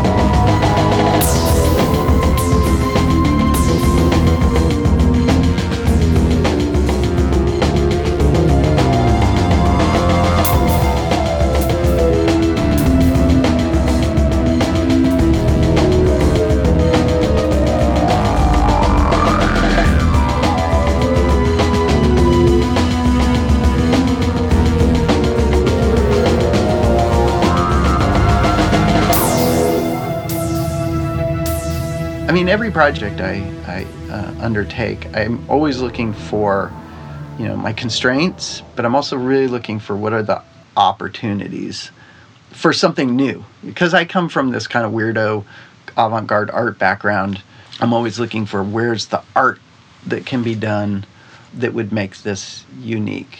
And what are the standard vocabularies I can use to also make it mainstream? You know, it's that always that juggle of trying to figure out how to make something that 20 million people can consume and be psyched about at the same time as being mentally titillated, you know, with something new and interesting and special.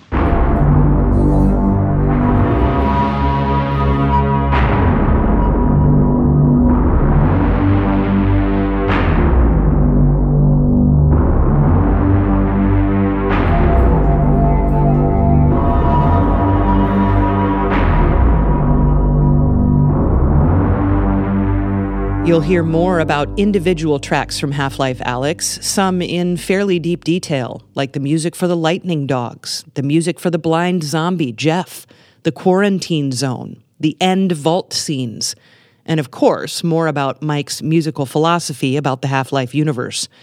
But Mike's background, as he just mentioned, it's unusual.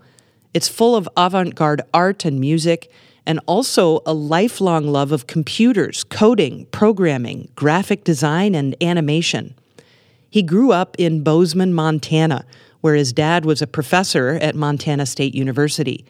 Mike started playing instruments and making music when he was young. I started playing music when I was really little, but I was just not disciplined. My parents didn't really understand who to put me with in terms of instructors and whatnot. They just bought me instruments. Like I had a drum set when I was 6. We had a piano. I had a guitar that I tuned too high because I was probably 4 or 5 and the neck broke. But I kept that guitar. Interestingly, I kept that guitar until, you know, maybe 10 years ago and played it on albums by bending the neck and, you know, banging on the strings. So they're going, but, you know, so it wasn't until I was, you know, a young teenager that I was exposed to someone being an actual musician, like not just having instruments without any instruction. And then he just got really good at guitar. You know, I grew up in Montana in the 70s. So, you know, the first thing that any guitar player would learn would be, you know, AC/DC, Led Zeppelin, you name it, all the sort of classic rock stuff. Technically speaking, I guess I'm a boomer, but really I'm like right at the front edge of Gen X. And so punk rock was like a life-changing event in my youth. He played in bands in high school, punk bands, a new wave cover band. Then he graduated from high school early. He immediately enrolled at Montana State University to study classical guitar, music theory, composition, and counterpoint. For a bit, anyway. He ended up moving to Japan for a short time when he was 18 or so, and immediately got involved in the avant-garde music scene. But even then, he didn't stay in Tokyo long and moved back to the States.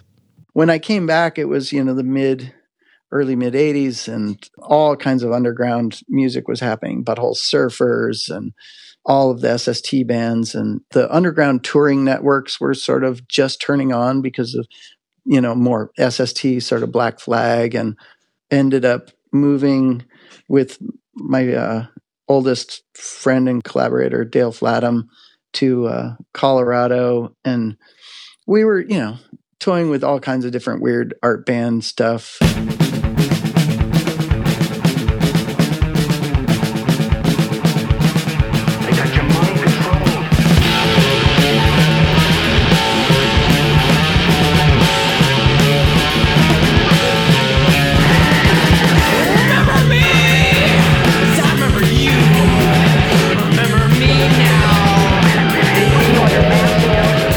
But that kind of set us off on this path of starting this band, Steel Pole Bathtub, that I played in for, the next 11 plus years or whatever.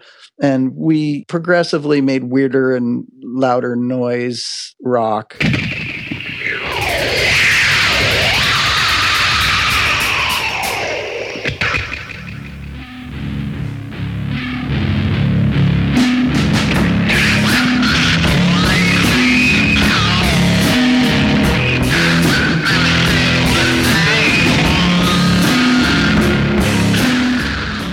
We made, 5 or 6 albums, toured the world many times. And, the United States, I can't even imagine how many laps we did of the United States. Because it was, again, this wonderful period in music where you just get in a van and you go, and there was this brand new network of places to play.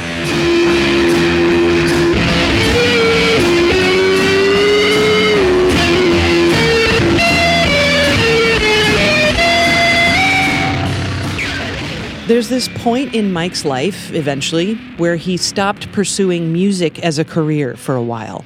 And he did visual effects on a few major Hollywood films, like 2 Matrix films and the first Lord of the Rings film, The Fellowship of the Ring. He did visual effects for about a decade before coming to Valve. I was always into computers. On tour, touring, you spend a long time driving. And I would just read, I read every Henry Miller book. I read every possible piece of fiction on tour. And then eventually I started reading computer manuals, just because you spend so much time driving. And I just saw that it was the future of production. It was going to be how music was made. Because of the unique structure of Valve as a company, Mike can use his knowledge of coding, animation, graphic design, however he chooses, even though he's quote-unquote a composer at Valve. Valve really works for me in that regard too, that, the thing I'm working on now, which I can't really talk about, but, I'm spending more time investigating our animation systems and I write a lot of our tools and, so, I can mix things up so that if I get burnt out on the music or whatever aspect of the project that I'm working on, I can switch to something else.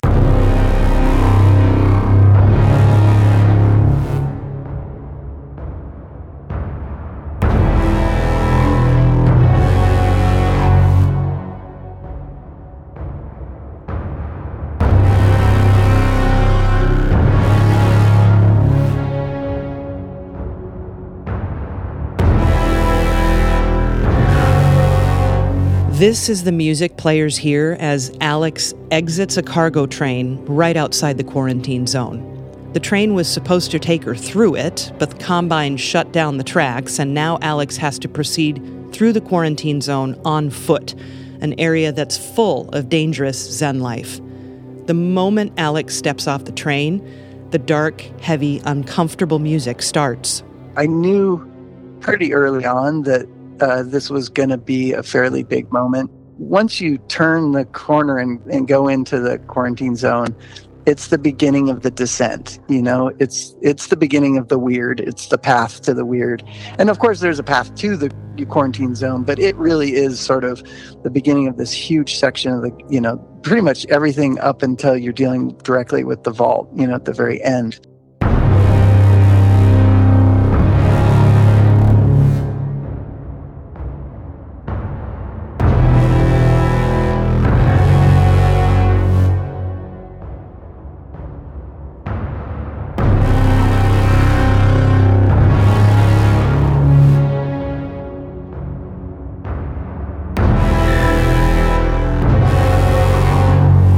It's this young woman who is going from, sort of this underground heist kind of related life where they're messing with the Combine and stealing things and whatnot, but, it's not quite so serious. Whereas, she's about to go into the quarantine zone where it's going to get really dark and really serious.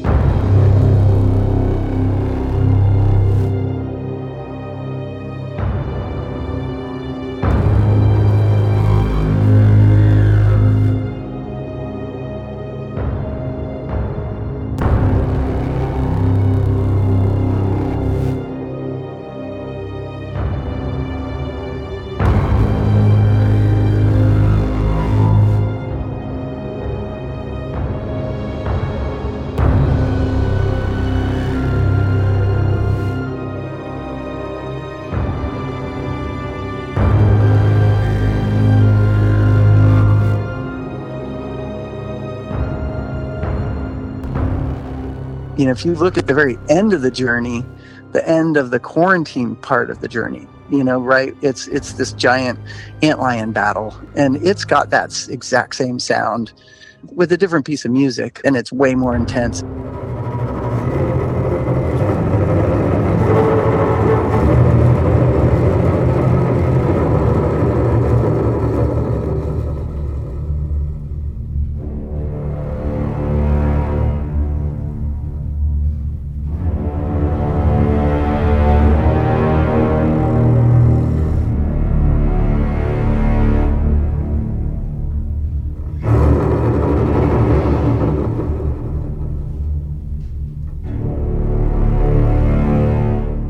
And it's sort of like these two bookends to the journey through the quarantine zone, and dealing with the Zen monsters and the, all of those sorts of things that come from that journey.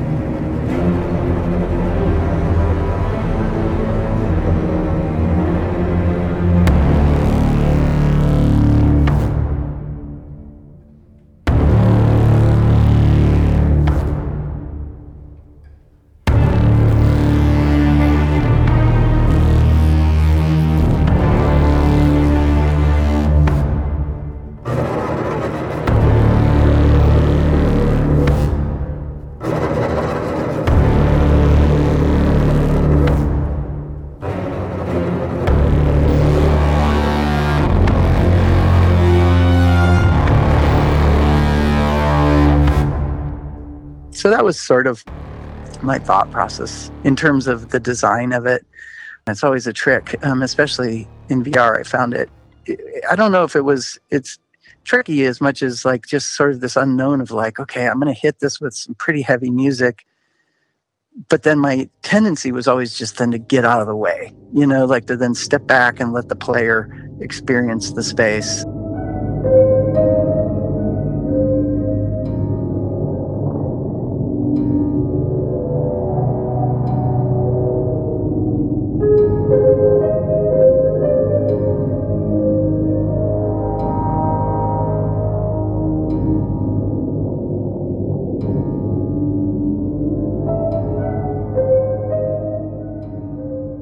That's where it sort of then dips into these, kind of swelling chords that are both synthetic and acoustic, and let it sort of more gently just say, hey, this is dark and it's sad. It's like a loss of innocence, here we go.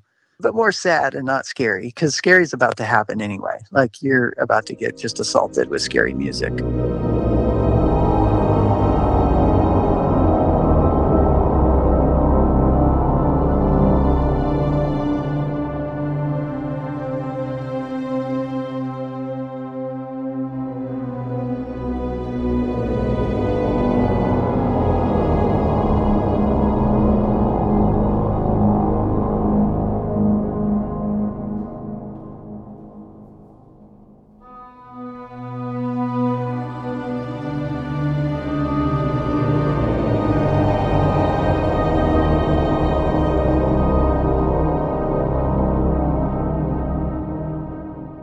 Mike came up with a scale to use in Half-Life Alyx. It's a mirrored scale, or a palindrome. Mike considers this the G-Man scale, and it sounds like this.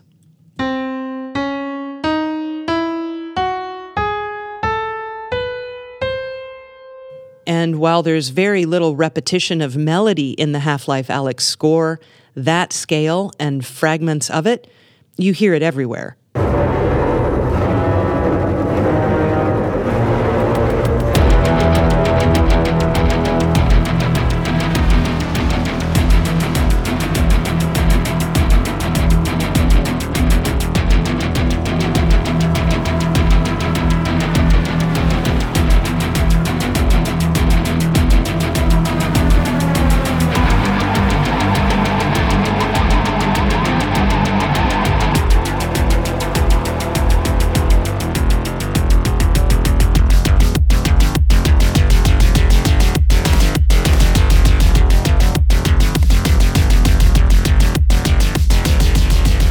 The scale shows up a lot as Alyx approaches the vault, the whole purpose of the game. Alyx thinks she's about to free Gordon Freeman from the vault, but it's the G-Man inside. And that vault is powered by energy from aliens called Vortigaunts. The Vortigaunts have this chanting thing, and they exist outside of time-space. You know, they see all time and space as a whole. And they create this energy with their chanting, and that chanting is extracted. And, you know, and I talked a lot with the writers and with the artists, and a whole bunch of us kind of ended up cementing around that idea that, you know, the Vort's power, their interdimensional power, comes from this chanting, which has history in the games and whatnot.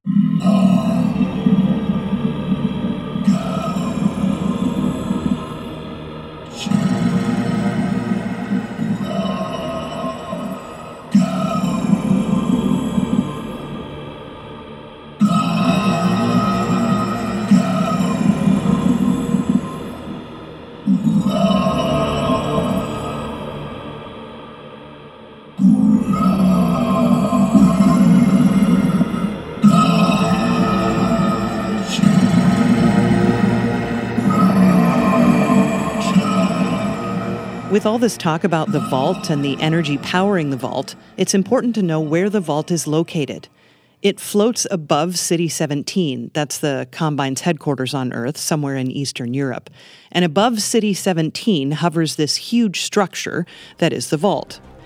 In Chapter 10 of the game, Alyx is trying to shut down the final substation that transmits the Vortigaunt energy, keeping the vault suspended in the sky, and keeping the prisoner locked within it.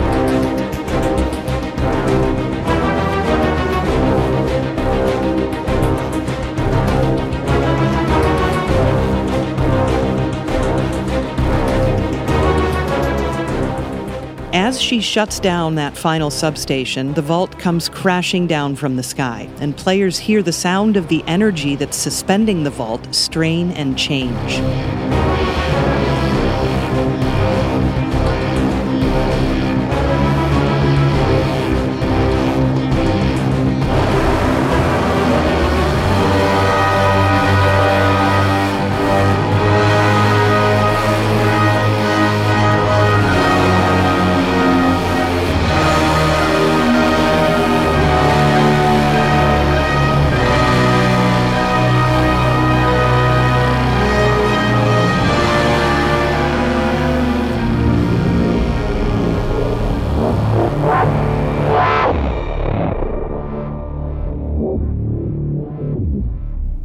The crash makes the energy within the vault unstable. Gravity doesn't act properly.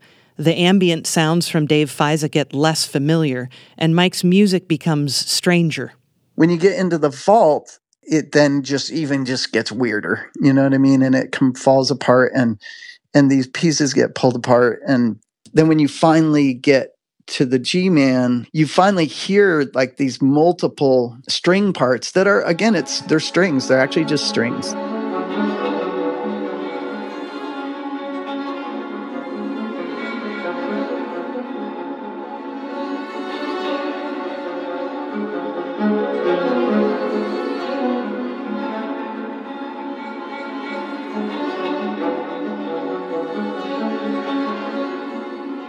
The strings that play are based on music you hear as you're working your way toward the cage holding the prisoner in the vault in an area referred to as the sideways room or the mirror room.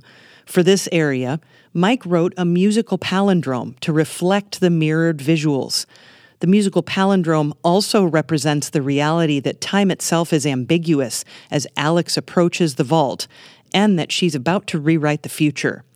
The musical palindrome Mike wrote sounds like this.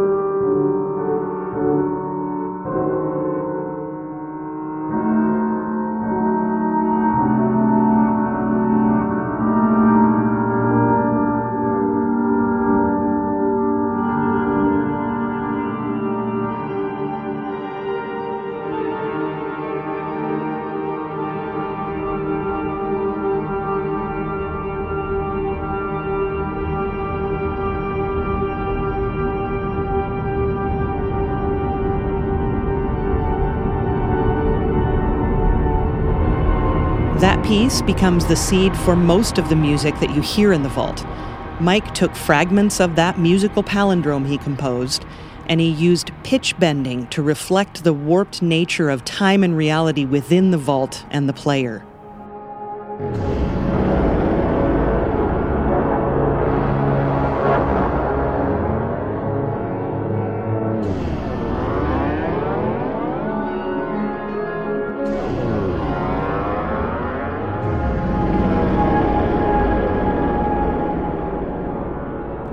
When Alex opens the cage that holds the prisoner, a piano enters the musical texture over the strings.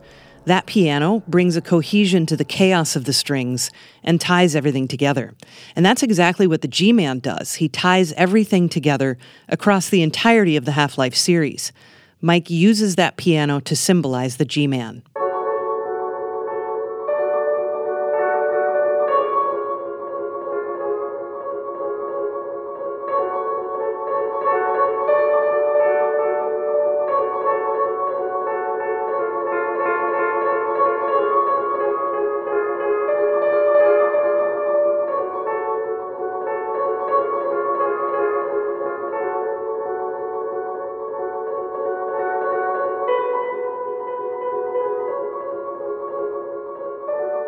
They're playing like off from each other and in a way such that it just really sounds, it makes sense, but it's like three different threads, which is kind of what's been happening to Alex. And what's been happening this whole time is these multiple different time and storylines and whatnot. And as you approach the G-Man in the vault, the dynamic mixer brings in this piano part that is actually binding them all together into this piece of actual music.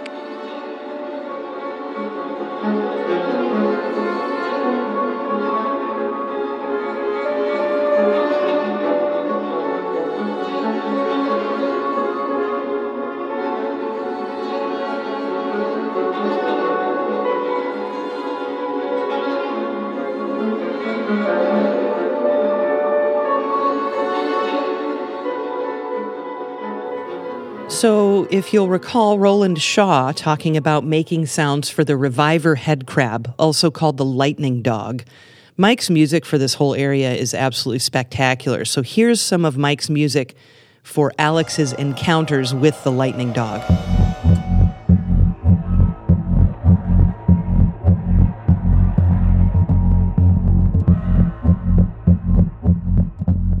When it came to the little electric doggy, as they call it, or Reviver as the other one, I was like, oh my God, this is going to be so cool on a few different levels.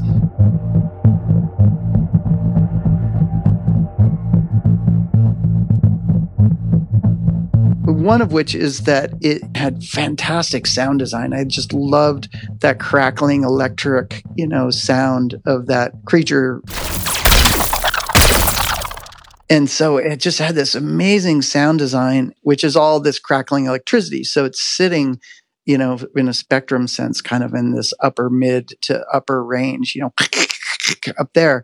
And I really didn't want to mess with it. But at the same time, the action itself was fairly hectic. And it was kind of uncomfortable. And I don't mean like in a just I'm nervous, scared way, but it was kind of a little too much somehow, perceptually speaking. And so what I really wanted to add like a real metronome, to the gameplay.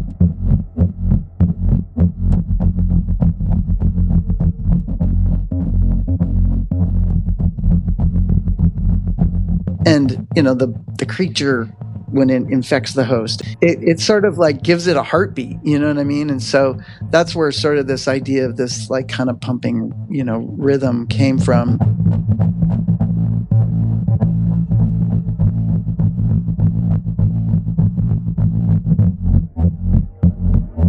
It's actually really good as it is. Like the sound design's amazing, the art's beautiful, but it could use meter, and it could use something that stays out of the way of the sound design. So already I'm kind of thinking, all right, so I'll use, filters, and I'll put, kind of in the low end.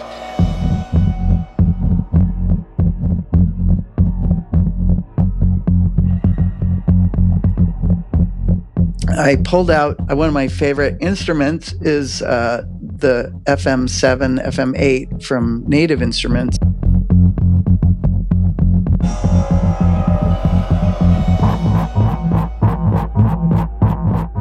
And it's got this really neat system in it. So you can do this thing where, let's say you have a frequency beating that's just like whum, whum, whum, like that. You can do one that just goes right on the edge of that, and then they multiply together. And so what it does is it will change the wave shape right at that edge where it's playing.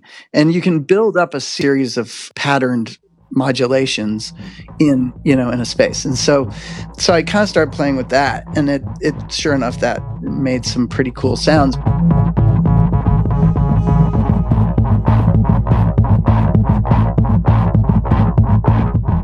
I bought an old Korg synthesizer a couple of years ago for Alex, just to get it has an old joystick controller. And so the joystick's kind of perfect for it, right? Because it's got this kind of circular pattern that you can do. So what I ended up doing is creating, 4 different patterns. So you could be like, bum bum bum bum bum bum bum bum bum boop boop boop boop boop boop boop boop boop boop boom. You know what I mean? And it's it's like syncopation, but for a sick person.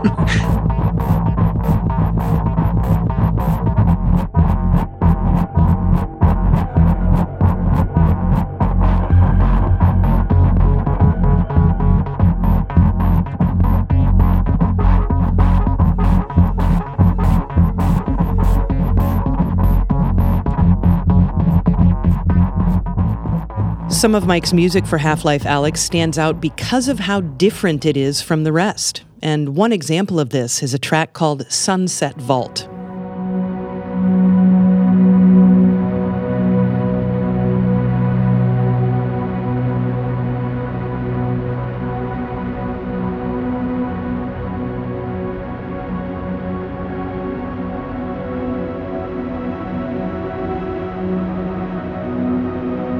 I definitely have read a couple places where some players are like, well, I'm so confused by this.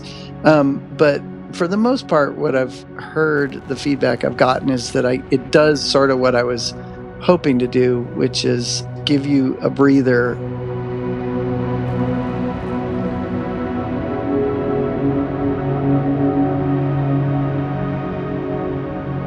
The other thing is just beautiful. It's like the artwork at that moment is just so pretty. And it, like in VR especially, it feels like sunset, when the sun is setting at the end of a day, and it's almost like there's a smell that goes with it, which is strange because obviously the sun doesn't smell like anything. but I kind of really had that feeling to me. And so it was just kind of one of those things.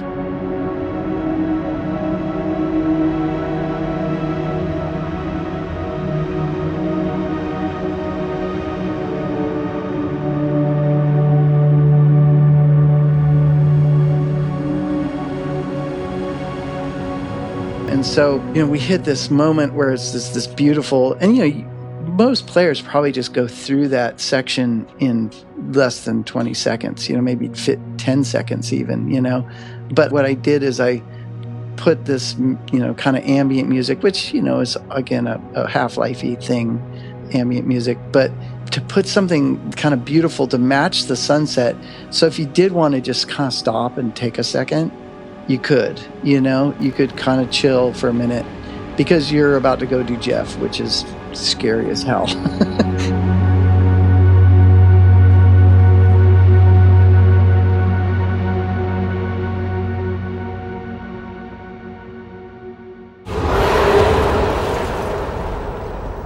What the hell was that?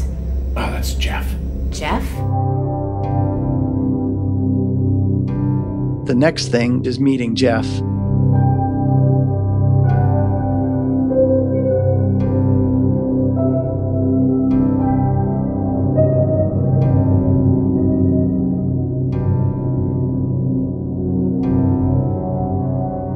The next whole section is scary and is totally its own weird little universe, like Ravenholm or something. It was its own little universe within the game.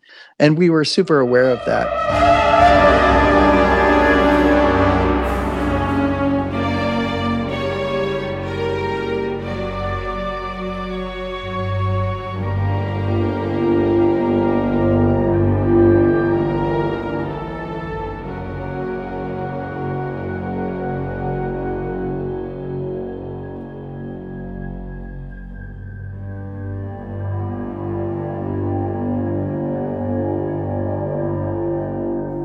Jeff, the blind zombie with a keen ear. In Chapter 7 of the game, Alex spends, give or take 30 minutes of her journey working her way through an old vodka factory, avoiding Jeff. At one point, Alex and Jeff get trapped in a freight elevator together. When we were working on the elevator thing, someone was like, oh my God, we have to have elevator music.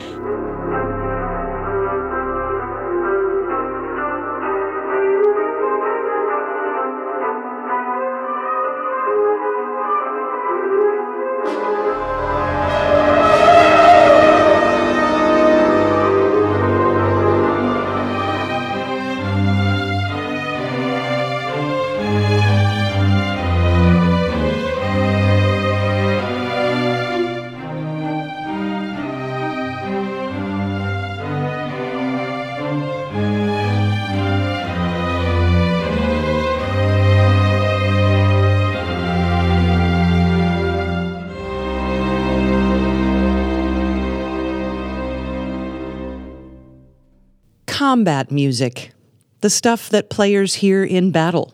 In Half-Life, it definitely has a signature sound. One of the big things of that era is taking a drum beat, that's a sample and a loop, and playing it and then distorting it and then putting another drum loop on top of it, right? Which is a great technique, more of a 90s technique, but still that infused that early part of the 2000s.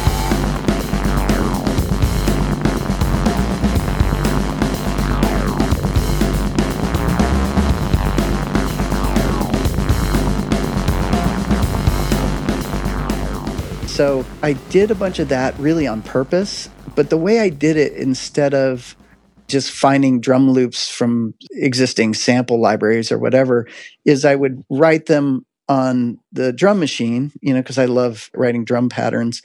And then I could just write the piece, and then I would take that, and I got two different really specific types of drummers who are, one is a really good old friend who's worked on just pretty much everything I've done that has real drumming on it. And then another guy who I just met who is a little more kind of funky drummer, jazz, a lot more brushy sticks kind of stuff.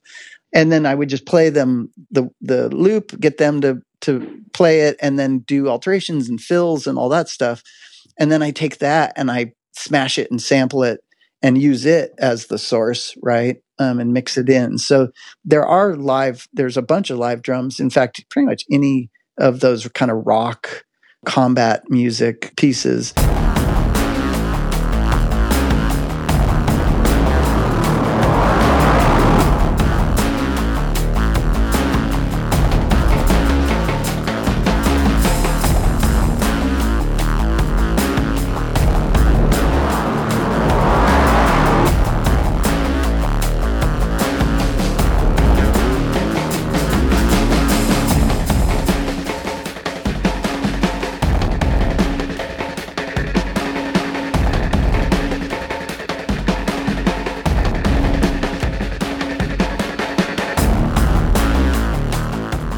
The combat music was all very purposely done that way in a nod.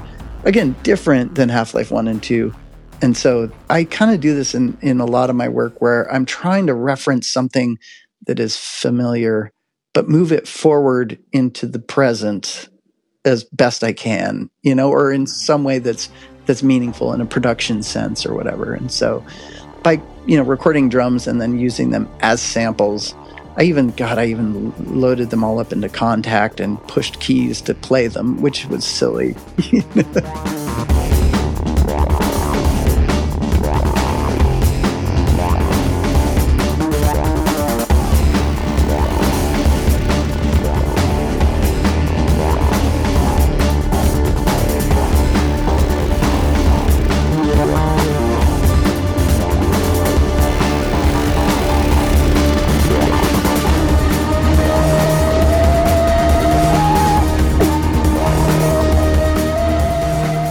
When Valve announced they were making Half-Life Alyx, the people working on the game knew there would be a group of fans upset for any number of reasons, some of which because Mike was the composer and not Kelly Bailey.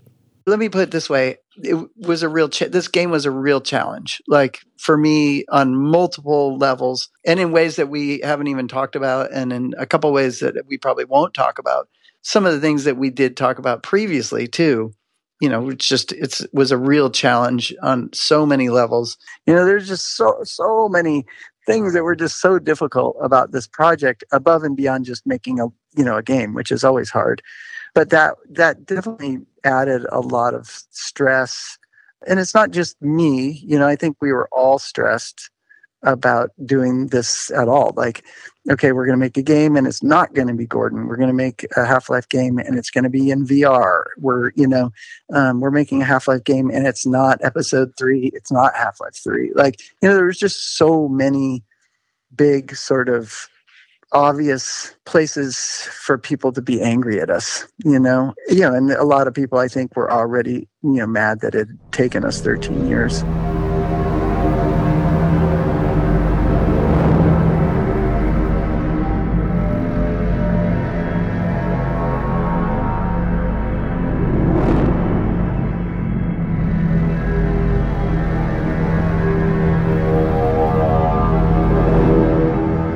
At Valve, one person doesn't make a decision that the rest of the company follows.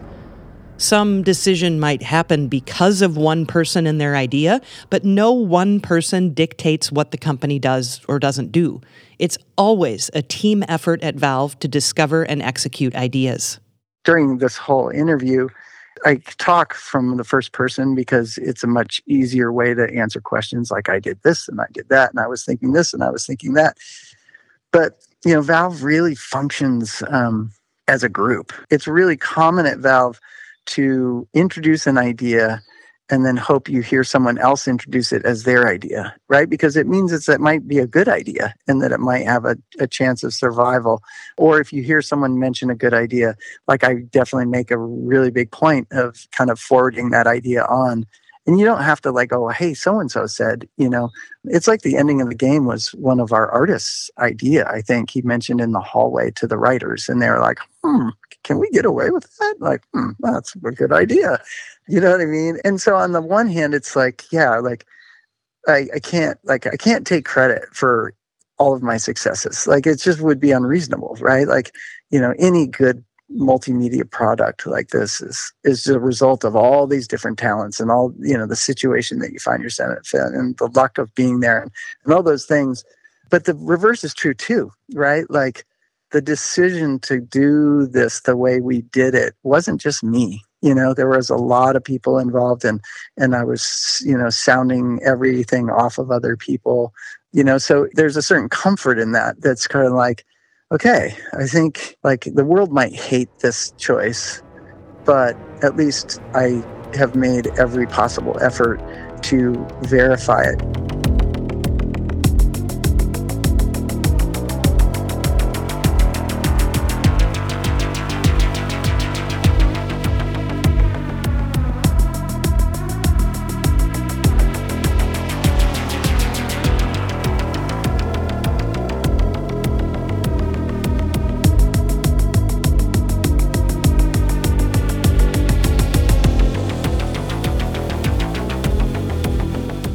My goal is always just to make the product better, not to like make the best piece of music possible or to, you know what I mean? Like not to promote my personal investment or whatever in the game, but more just to make the product better.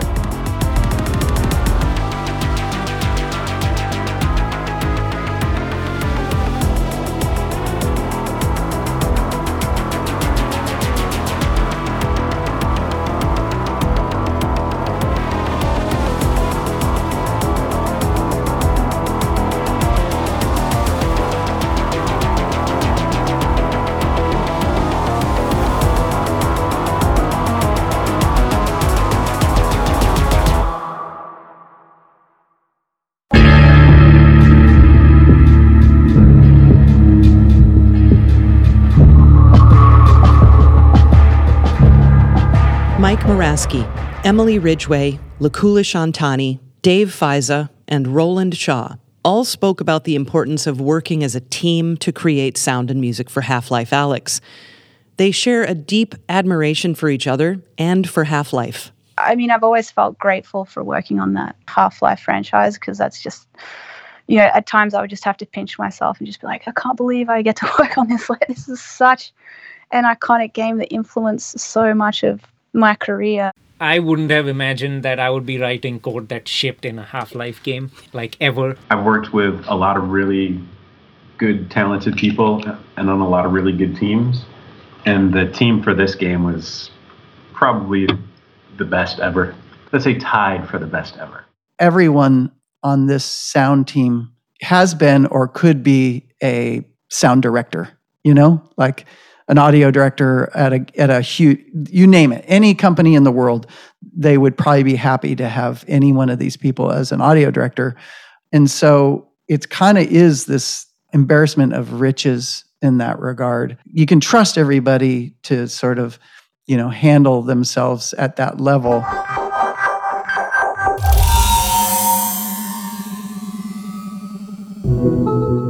The thing that I'm still wrapping my head around right now is how good the ambience is that Dave Faiza worked on.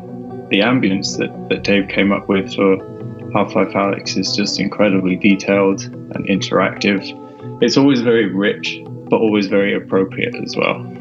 I can't even explain how much of a privilege it is to work with those guys. Like, they're so good at what they do. I feel very lucky to work beside them, and Dave's sound design just blows my mind sometimes.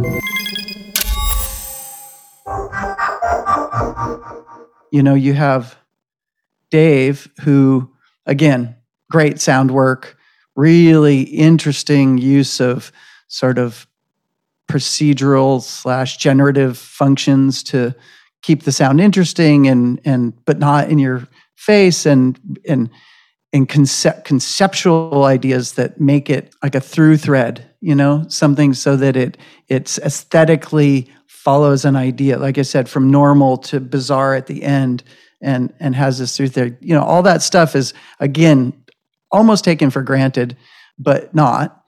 And at the same time, he has completely embodied the sort of open systems that we've started really using in full, but the sound system has had for quite a while that's just open. Like anybody can write tools and write ways to use it, and it's made so that the artists can expand the tool set that they have. And he just like has taken it to the nth degree.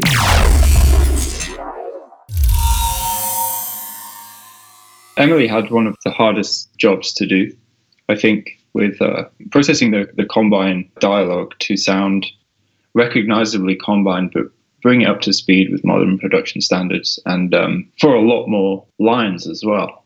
And I think she hit that one out of the park.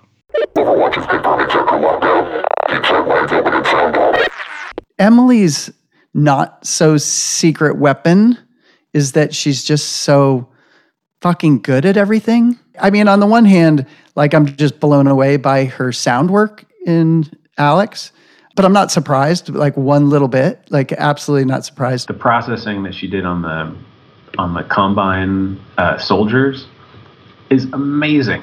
It's so good. Stabilization team holding position. Engines in 3. Audible set. 15. Overwatch confirms HVT is primary. Stay alert. Overwatch, we have a latency at grid 9-5. The other side of it too is that her work on the headphones was like a real, like the kind of quintessential Valve success story. You know, she had this amazing idea, which, you know, reasonably there was a certain amount of skepticism around, and she managed to push through the skepticism, prove that it's a good idea, and tackle the hardest part, which is learn how headphone speakers work, what modern material sciences are, and how they function with, you know, and kind of put all of those pieces of the puzzle together and not just get it across the finish line, but get it across the finish line in a really spectacular way. Like that, to me, is like a true Valve success story. Roland, he's done amazing work on this game. I've mentioned before his work on the physics system, the physics sounds. It's one of those things that he spent a ton of time on, and it's one of those things that I think people notice if you don't do a good job, and they don't really notice if you do a really good job, and he did a really good job. There's no way I'm going to be able to talk highly enough about the work that Roland did without just listing all the things he did.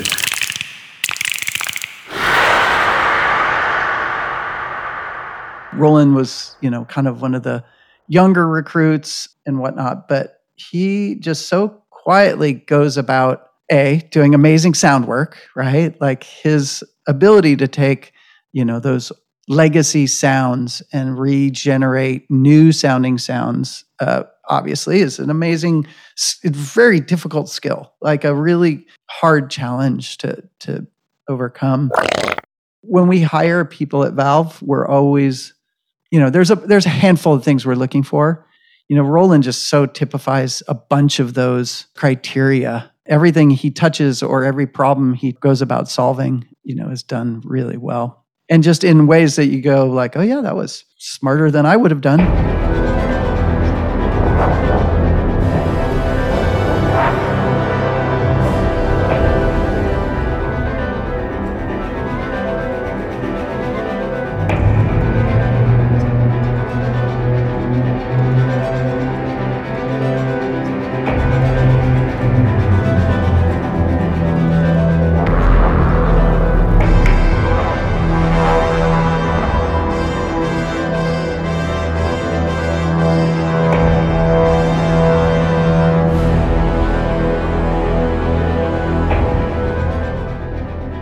Music that Mike did on HLA was some of my favorite music that he's done in any title. In the last level, when you get to the big reveal, the music right before the big reveal is one of my favorite pieces of video game music ever. You know, the music in Portal 2 is some of my favorite video game music of all time. I was just excited to hear what Mike was going to come up with. And there's some music cues at the end of Alex that I'm just like, my God, like, this just couldn't be more perfect. Like, I'm kind of just in awe of my colleagues most of the time.